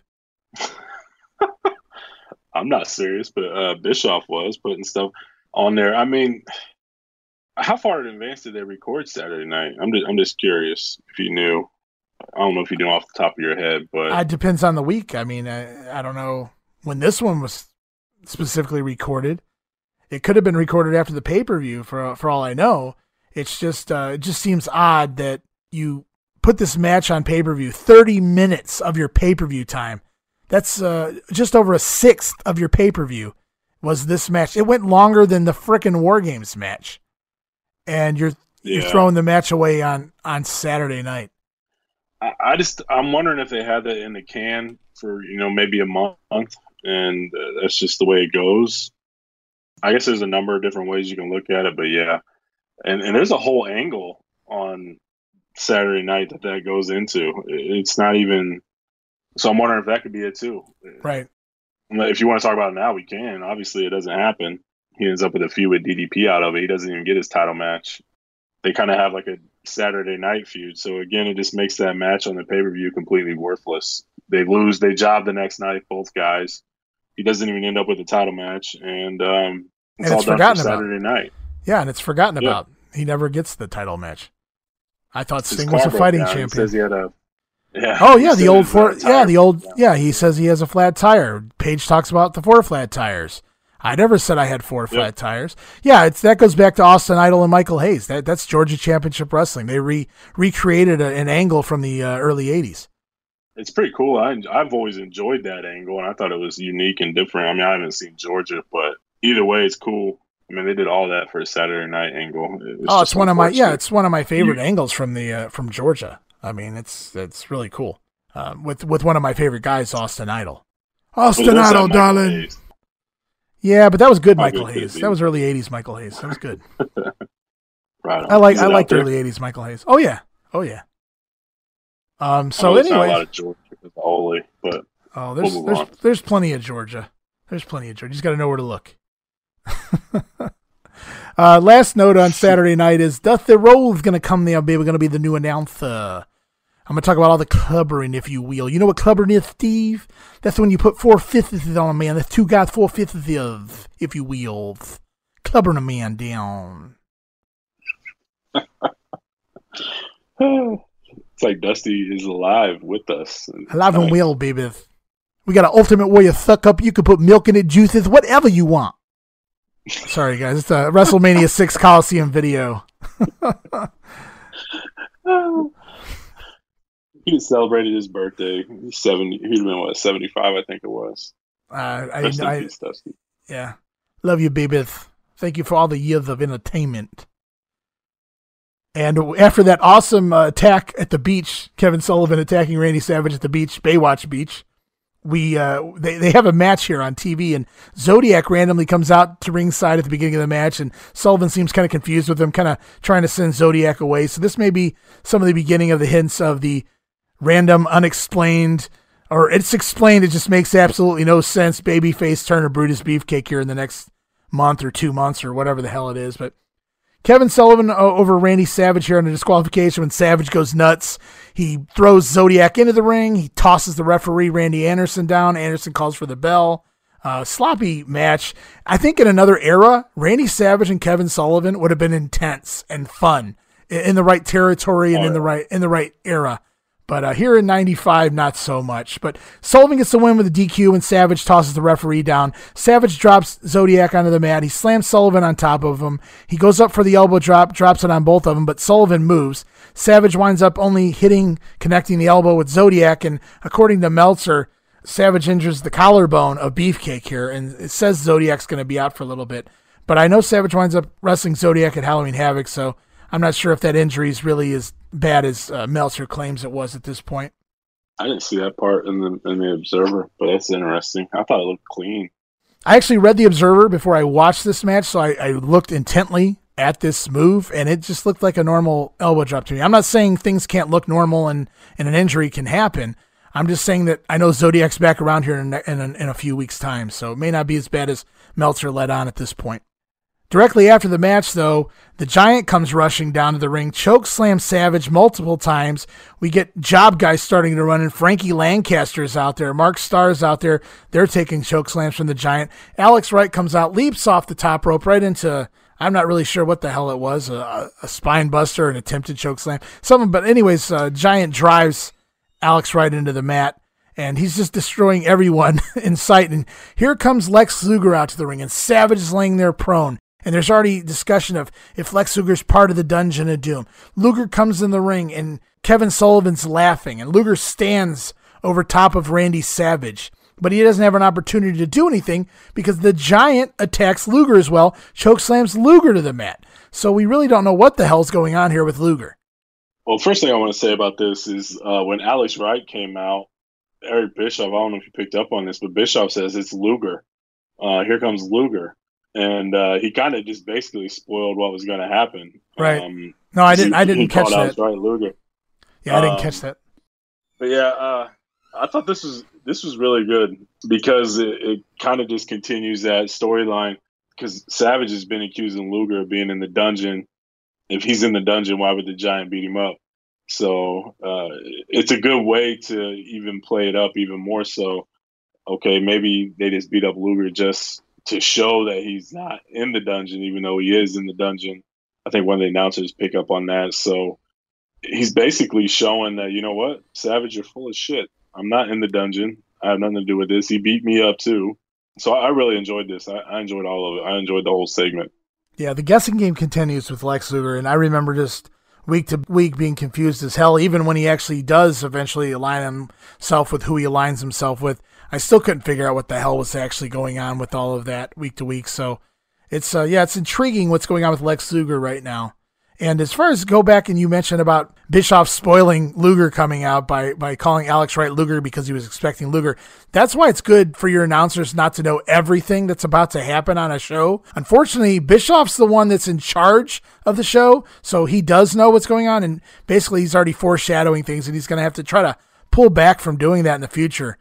Mm-hmm. Oh, now we're gonna close the show with probably the lamest main event in Nitro history. Well, I can't say Nitro history because there's 99, 2000, 2001, but certainly probably in the early years of Nitro, it's Ming versus Lex Luger in the main event of the program, and Luger's still laying there after the commercial break. He's still selling the Giants choke slam.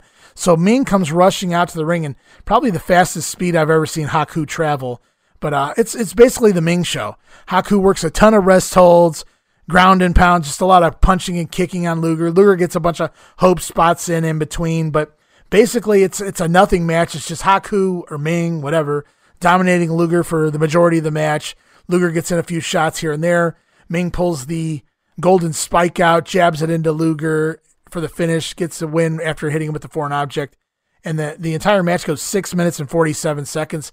And this is the kind of match that you could have gotten away with making 3 minutes based on the story you're telling with Luger already taken out from the choke slam and given that time, that precious time to some other matches on the show instead. But this match goes damn near 7 minutes, which is one of the longer matches over the course of the last couple of weeks on Nitro. Yeah, it didn't make a lot of sense to me. Ming should have just came out and dominated Luger and just finished it. I mean, Giant did all the work. Just go in there and finish it off. It's not going to hurt Luger. Everybody's going to see that he got beat up by the Giant beforehand. I think he took a couple choke slams. So why would you come out and immediately go for like a side headlock or a side chin lock or whatever, a rest hold and drag this shit out for 7 minutes when the damage is already done? Yeah. Why did you have to do a gimmick with the spike and things like that? Just come out, do a thrust kick, do whatever the hell it is your finisher is at this point and finish it. I'm with you, man. They should have spread out the time. I couldn't believe after giving away Hogan matches, Hogan versus Luger, even Hogan versus Bubba, giving away Sting versus Flair, Flair versus Pillman, all these weeks they're giving all these matches away, and they finally take on Raw head-to-head for the first time. Raw's live, so Bischoff has no idea what they're going up against. He has no idea what Vince is going to throw into the ring against them. And so of all the weeks, I figured this would be the week where you really want to up your game and put some quality product out there. And after having a lackluster last week's episode, I was really hoping they would recover here. But then they close with Luger versus Ming, which doesn't even sound very tantalizing to begin with on paper. But then the entire story is Luger's already injured, so he really doesn't even do a whole lot here. So not a very good match, not a good main event, and I can't believe they put this on against a live Raw. Yeah, I'm with you 100% there. You kind of knew like you said, you knew what you was going up against all the other weeks, and you loaded those shows up. So what makes you think WWF's going to do anything different than what they've been doing? Yeah, it's their first live show, but at the same time, you just can't flip a promotion on its head just because you're having one live head-to-head show with some talent. So it didn't make any sense to me. I figured you had a pre-tape Hogan promo, Savage with an interview. Sting wasn't even on this show. And this was your first live head-to-head, and you start with Alex Wright and Disco, then you go Kurosawa, Craig Pittman.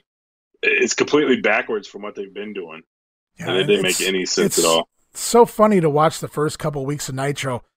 They were introducing all of these new talents. They were doing all these big matches. And you can't do that every week. You can't introduce new talent forever. You can't have a gigantic main event every week. Otherwise, you're going to play everything out, and there's nothing for pay-per-view, especially, if you give us finishes.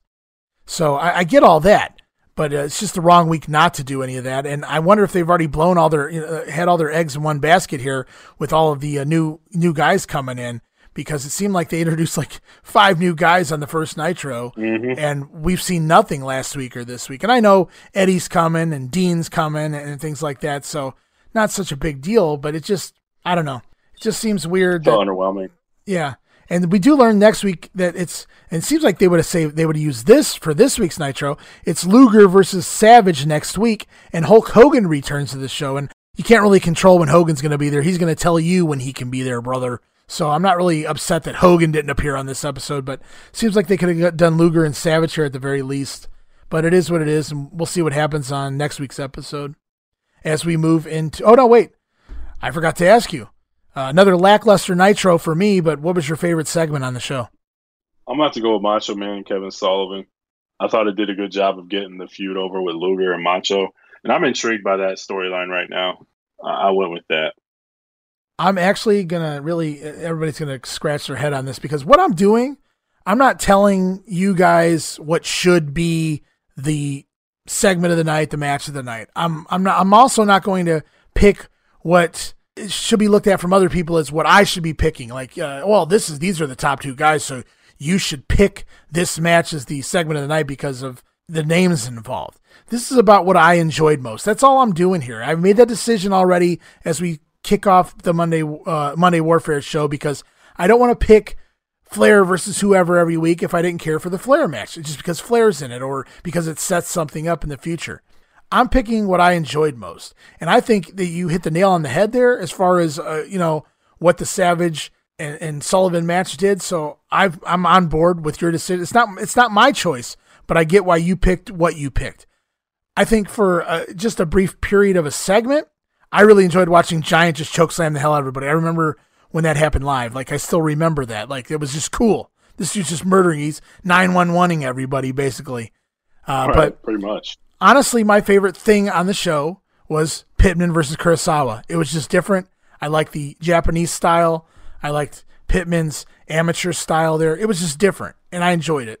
And that was like my favorite thing. If I had to go back and watch one thing on the show, that's what I would go back and watch. And that's basically how I'm looking at this. I'm not looking at it from a main eventer standpoint.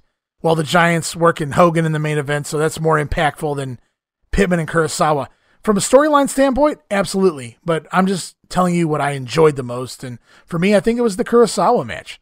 Although close second is watching the Giant just murder everyone. If you're talking just what was entertaining, I'm with you. Like, I really like that Kurosawa match. He was different. And I like how Bischoff, even though it happened quite a while beforehand, he really pushed Hawk getting his arm broke by Kurosawa to get him over. Yeah. That was cool. But yeah, I'm with you, man. It was a fun, entertaining match, and that's all that matters, really. I'm just really intrigued. I've always been intrigued by this Luger triangle storyline here with Savage and Sting that really never gets a payoff, because somehow they drag this on and on and on until next July and get no payoff, and it kind of gets dropped with the NWO. So that's disappointing, and I don't want to give away too many spoilers, but everybody knows this by now. I really enjoy it because I was always intrigued on where they were going to go with it. And we're going to go to Monday Night Raw.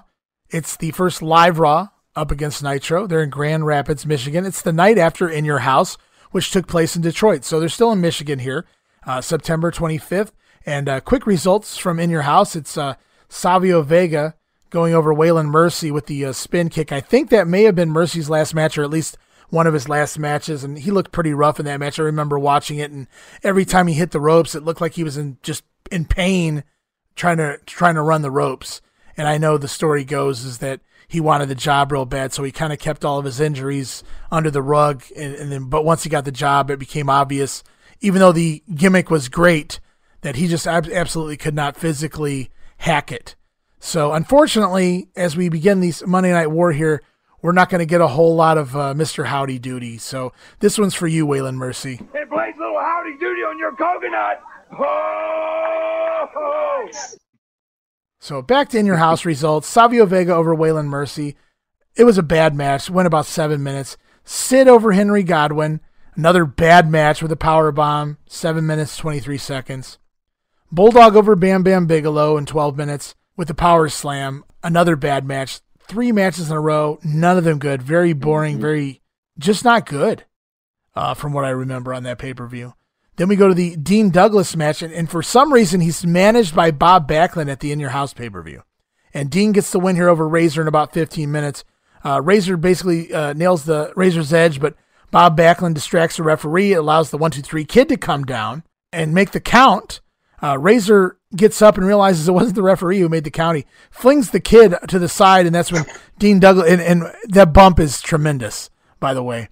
Yes. when he tosses the Kid does a Superman dive to the floor. And Dean Douglas basically cradles Razor and steals the win.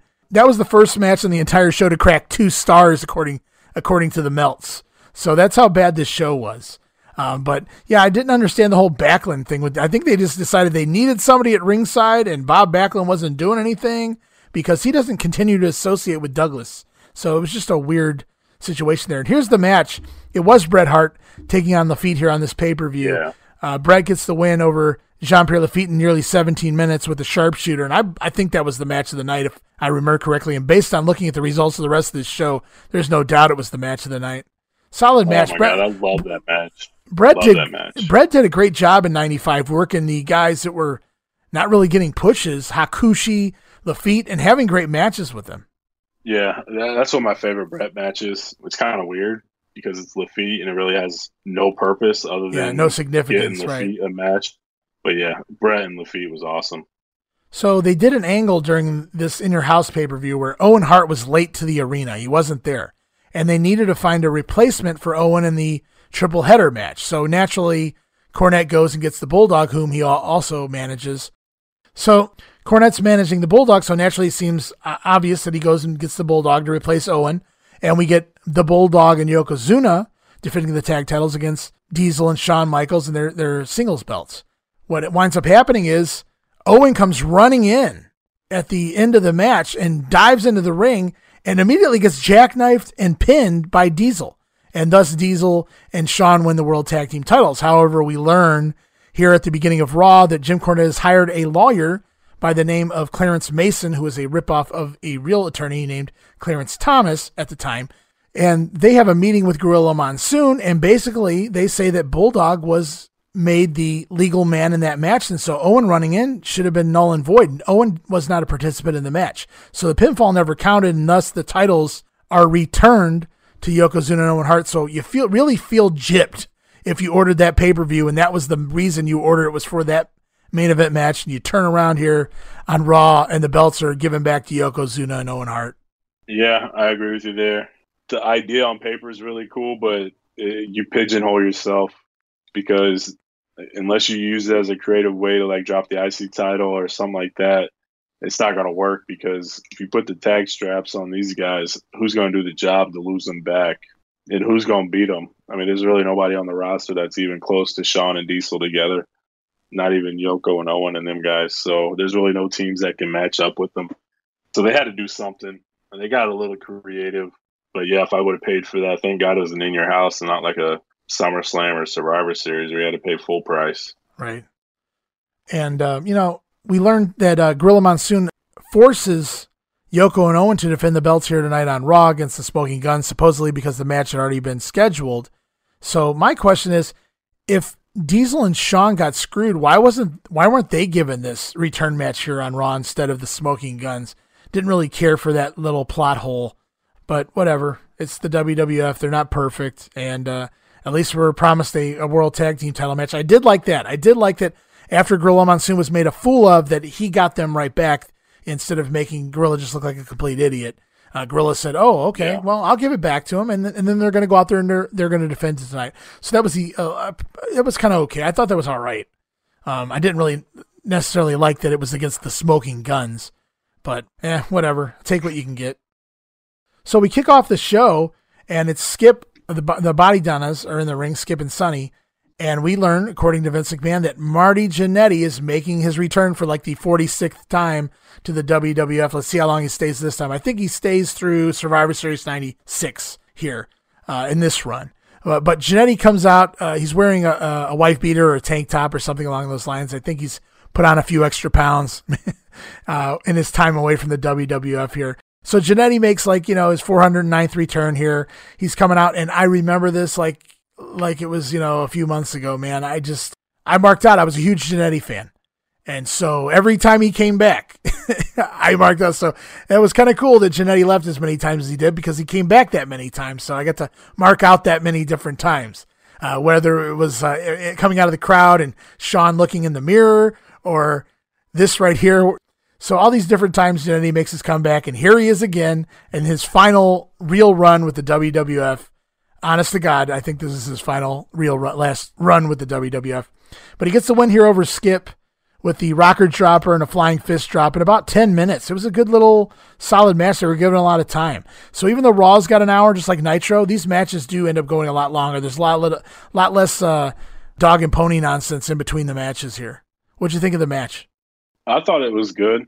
Skip's a damn good wrestler, very entertaining. Marty was always good. He had his moveset, but his moveset, even in 95, was still new and fresh for the WWF at the time. So seeing him come back was definitely always entertaining. He never disappointed, really, as far as in-ring work goes.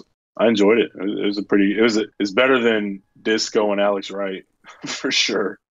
Yeah, and I was trying to grab screen caps of some of the action here on these Nitros and Raws as I was reviewing them. And I happened to get a couple of screen caps of Jannetty after the match, and I noticed the dude was visibly gassed, very blown up. He was sucking wind and covered in sweat. So Jannetty wasn't completely back into ring shape here just yet, but I'm sure that would change here over the course of the next few weeks. But I thought it was a solid match. Like you said, certainly better than Alex Wright and Disco Inferno here if they're going head-to-head. At this point, we go back again. We see more highlights earlier today of the meeting between Gorilla Monsoon, Jim Cornette, and Clarence Mason. So nothing, we already really discussed that. So we'll move into the next match, which is the match that's set up, the World Tag Team title match between Yokozuna and Owen Hart, the champions, and the Smoking Guns. And right away, high praise. Billy Gunn has shaved that mustache off his face. Positive note number one right there. And so we see Shawn and Diesel watching this match on a monitor from backstage. So I'm kind of wondering at that point, I'm wondering, are they going to challenge the winners here? That was kind of cool. Good stuff with the Guns and Owen early, obviously, especially Billy Gunn and Owen. Just really good stuff. Yoko and Owen wind up getting heat on Billy Gunn. Billy does finally make the hot tag to Bart. Winds up into a four-way melee. Everybody's just beating the hell out of everybody every which way. Guns whip, double Irish whip Owen into Yoko. Owen goes bouncing off of Yoko's body. Yoko tumbles back into the corner. I thought that was a cool spot. Guns wind up hitting the Sidewinder on Owen Hart. Bart goes for the cover, but the ref's busy with Billy Gunn, so there's no count. Yoko tries to run over and splash Bart, but Bart moves, and Yoko winds up splashing his own partner. Yoko splashes Owen.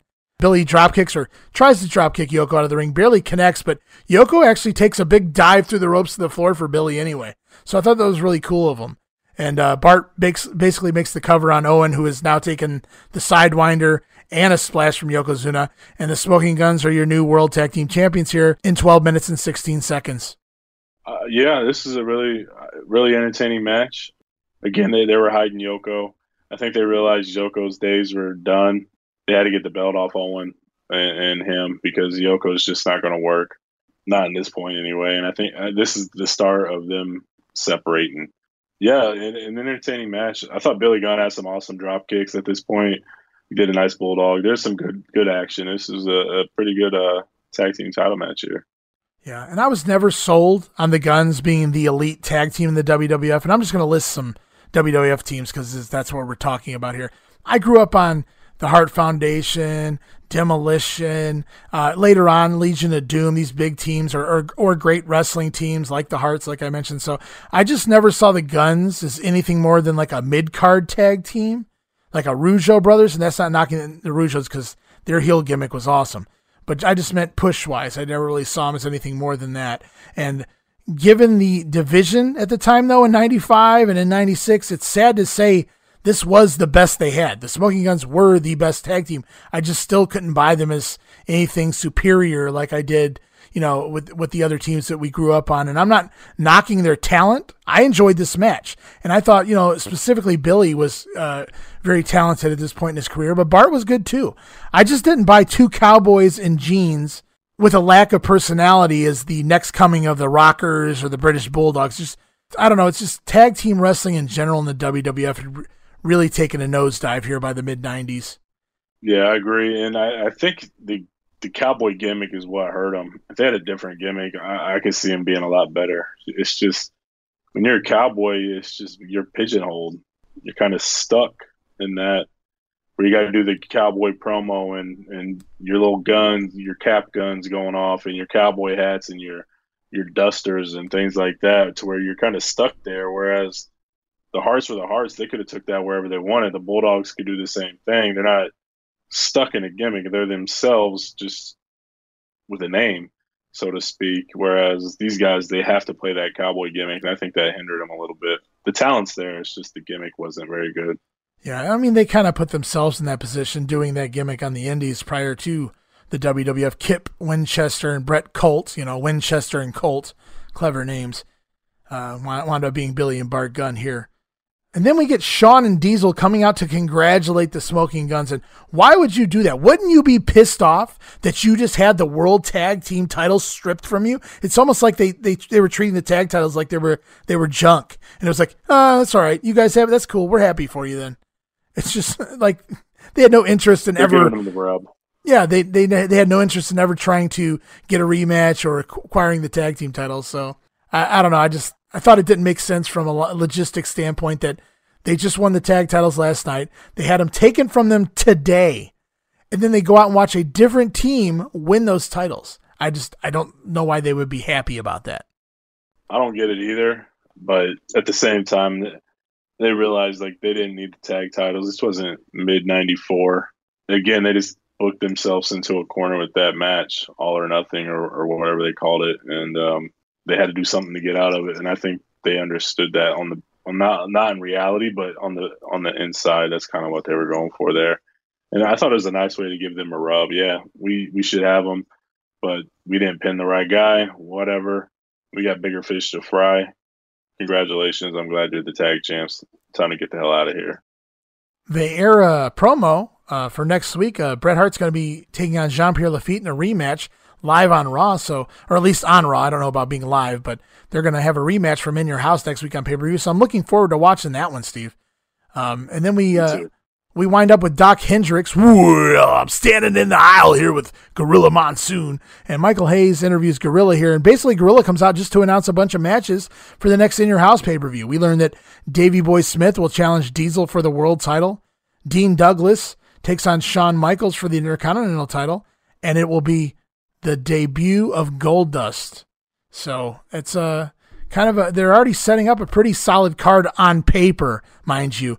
Let's not forget that the Goldust match is pretty much abysmal, and that the Davey versus Diesel match is what Jim Cornette calls the worst match he ever participated in his entire career. And then also the Shawn Michaels and Dean Douglas match doesn't even take place because of what happens with Shawn Michaels and those thugs that ranged anywhere from 1 to 406 guys based on whoever was telling the story. That's the lineup for right now anyway. Looks good on paper, Steve. Yeah, it does. I'm intrigued. We close the show, main event, another big match. So we've already done Marty Jannetty returns, which is a really very cool way to kick off your show. Familiar face that's been with the company for several years, going back to 1988. Then we go on to a World Tag Team title match with the title changes hands. And now we're closing the show with two top names. The Undertaker, who we haven't really seen a whole lot of in the last few weeks, taking on the British Bulldog. And the Bulldog, this is his second big-time match here since we've been covering Monday Warfare, because he took on Razor Ramon just a couple weeks ago or whatever it was, and now here he is again, and it's the Undertaker in the main event. So what did you think of the Bulldog and how he held his own here with the Undertaker this week? Do you think the Bulldog's improving as a heel, or does he need more work? Did you enjoy the match? I'm curious your take here on this matchup. I really enjoyed the match. I thought it was really good. How long did you say they went? 12 minutes, I think it was. 8 minutes. It seemed like the action never stopped. They were constantly going at it. And to me, like Davey Boy, he always had a look that was believable. Just the eye test. He passed the eye test. So seeing him in the ring with the Undertaker, I didn't feel like he was overmatched. Whatever the case may be, I felt like he fit in here. I felt like he fit in the position that he was given at this point. Yeah, I really did like this match. I thought it was really good. Yeah, and it was a good segment of moves going on near the end of the match. The Undertaker counters the running power slam. He slides behind the Bulldog, delivers a back suplex for both men to go down. Winds up going for old school, or at this point, I guess it was just school. Nails that. It's some back and forth from there, and then the Undertaker finally hits the chokeslam on Bulldog, which brings Mabel into the ring for interference and a disqualification.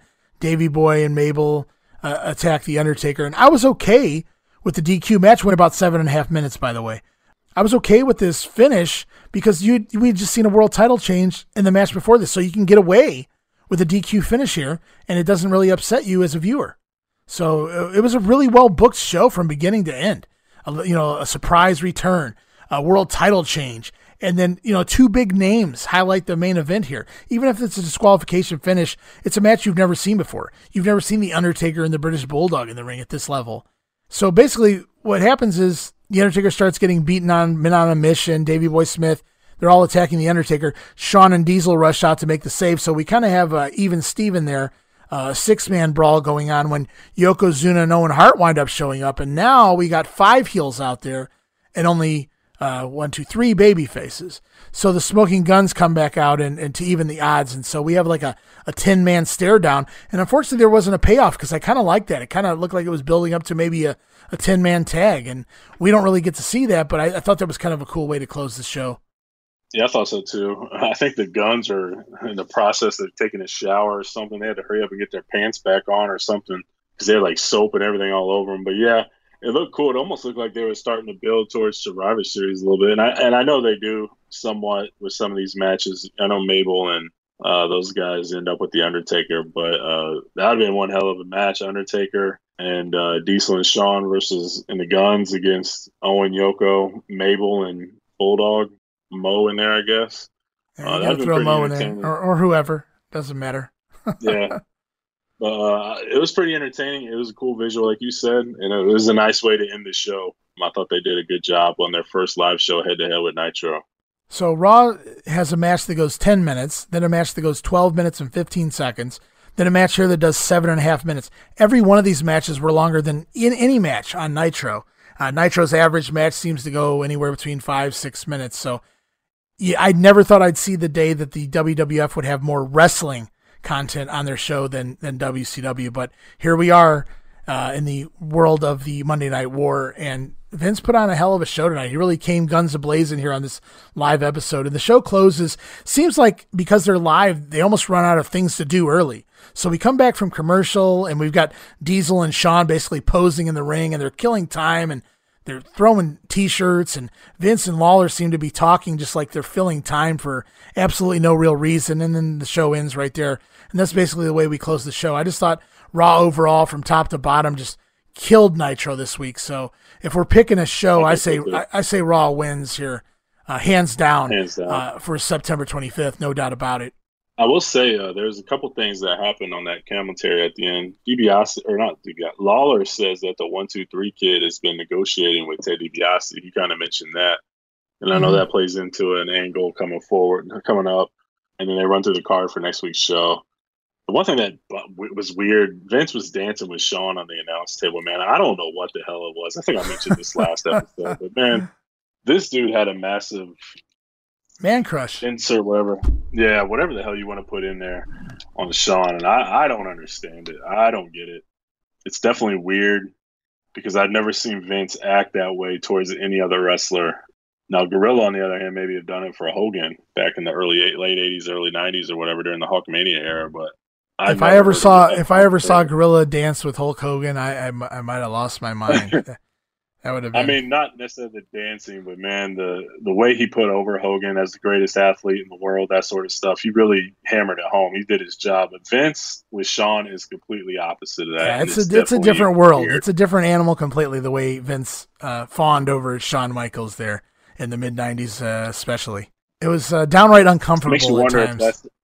Yeah, absolutely. It almost makes you wonder if that's what Vince always wanted to be, was somebody like Shawn Michaels. Well, it's possible. He grew up wanting to be one of the Grahams. You know, the story goes that he, used to ride with Jerry Graham. No, was it Jerry Graham? Yeah, Jerry Graham.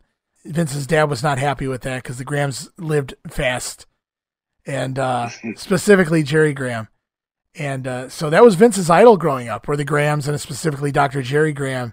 And there was even a story of Vince using peroxide to bleach his hair, and I don't think it turned out right at one point, trying to be like the Grahams at a young age. And he would, as a teenager, he would ride along with Jerry Graham in a convertible and things like that. So, yeah, I think Vince always wanted to be that outlandish.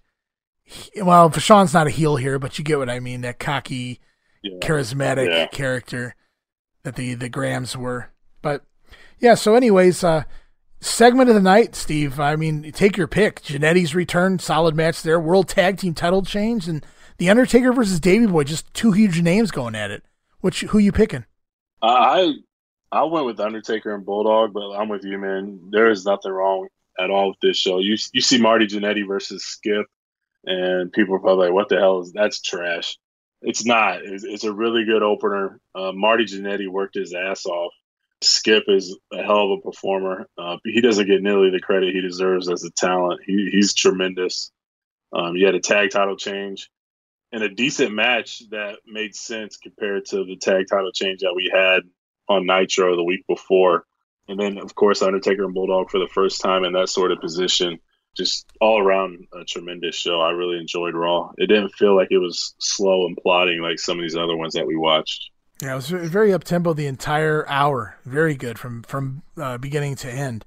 It's hard for me to pick segment of the night, only because up until today, I probably would have always picked the Marty Jannetty match, only because I vividly remember it from being a teenager. I remember being excited when he was announced and coming back out and returning to the WWE. It was a huge deal for me. I was a Marty Jannetty mark. So it was a huge deal. And up until today, I think I would have always have told you that would have been easily hands down my favorite segment on the show. But I think as I sat here and watched this play out again, this whole World Tag Team title situation, and even though I don't like the Guns as the elite tag team, I think just the overall, everything about that story, if you want to call it that, from the overturning the decision to overturn the championship back to Yoko and Owen, to making them forced to come out here and wrestle this match, giving us this match on free TV, the match getting plenty enough time to do what it needed to do, Owen and his exceptional work out here with the Guns, and then getting a finish and getting a title change. I think all of that all together, I kind of got to lean towards that now, and it's a slight lean because I'm still big on the Jannetty return, but I got to go with the World Tag Team title match here. And we're going to take a real quick look at the ratings. Raw wins this week, hands down. Raw gets a 2.7 rating. Nitro, a 1.9. Raw beats Nitro by nearly an entire point this week, and they deserved it with what they put on versus what Nitro put on, Steve. This hands down the better show. I think it's probably one of the better shows that we've watched out of all 8 or 9 that we've watched so far. Wow, it's been that many? 7 shows. Oh, no. Yeah, 7 shows. It didn't feel like that many. I thought this was the best show overall that we've watched outside of maybe the first Nitro. But you can kind of throw the first Nitro out because you know that's going to be a good show. You have to have a good show for that or you're screwed. So as an actual, we're in the flow now. We're getting started. I felt like this is one of the better shows that we've watched so far. And it was very entertaining. Yeah, good call there. I mean, if you want to throw that first Nitro out the window because, I mean, it was the debut episode, this episode of Raw by far was the best thing that we've covered so far, in my opinion, anyway. Just the whole show was solid. So good job by Vince this week. We'll see if they can keep that up next week, and we'll see if Bischoff comes back and punches Vince in the mouth in the ratings, or at least in the content they put on Nitro next week to try and rebut this big swing in the ratings this week and a big swing in the action this week. Raw just dominated Nitro, and there's no doubt that Bischoff's going to know this. He's got to be all over this when this is over. So curious to see how everything plays out next week on both shows. Yeah, me too. Vince has to keep it up, and Bischoff has to go back to the drawing board a little bit. Definitely interested to see how it goes. And that'll wrap up this week's episode of Monday Warfare, The Battles Within. We'll be back again next time with 2 more weeks of Raw, 2 more weeks of Nitro, and it's going to be fun to see where we go from here because we're leading into the Next In Your House pay-per-view, which, like they said, that's the Great White North pay-per-view. And then also Halloween Havoc's coming up here in the month of October. So going to be very fun to see how we build to both of those pay-per-views. Maybe not so much the machine versus machine match, but pretty much everything else. So I look forward to all that, Steve, and I look forward to having you back here with me again next time as we head into the month of October in the Monday Night War. I can't wait, man. One of my favorite segments of all time is coming up, and I can't wait to talk about it because I'm sure we're going to have a different opinion on it. Well, I look forward to discussing that, hopefully next time or whenever that may be. I'm sure it'll be coming up soon, though. And we hope you guys are back next time, too. Like I said, we're moving on to episode 3. We're going to start tackling the month of October, 1995. This has been Ray and Steve here as part of Monday Warfare, The Battles Within.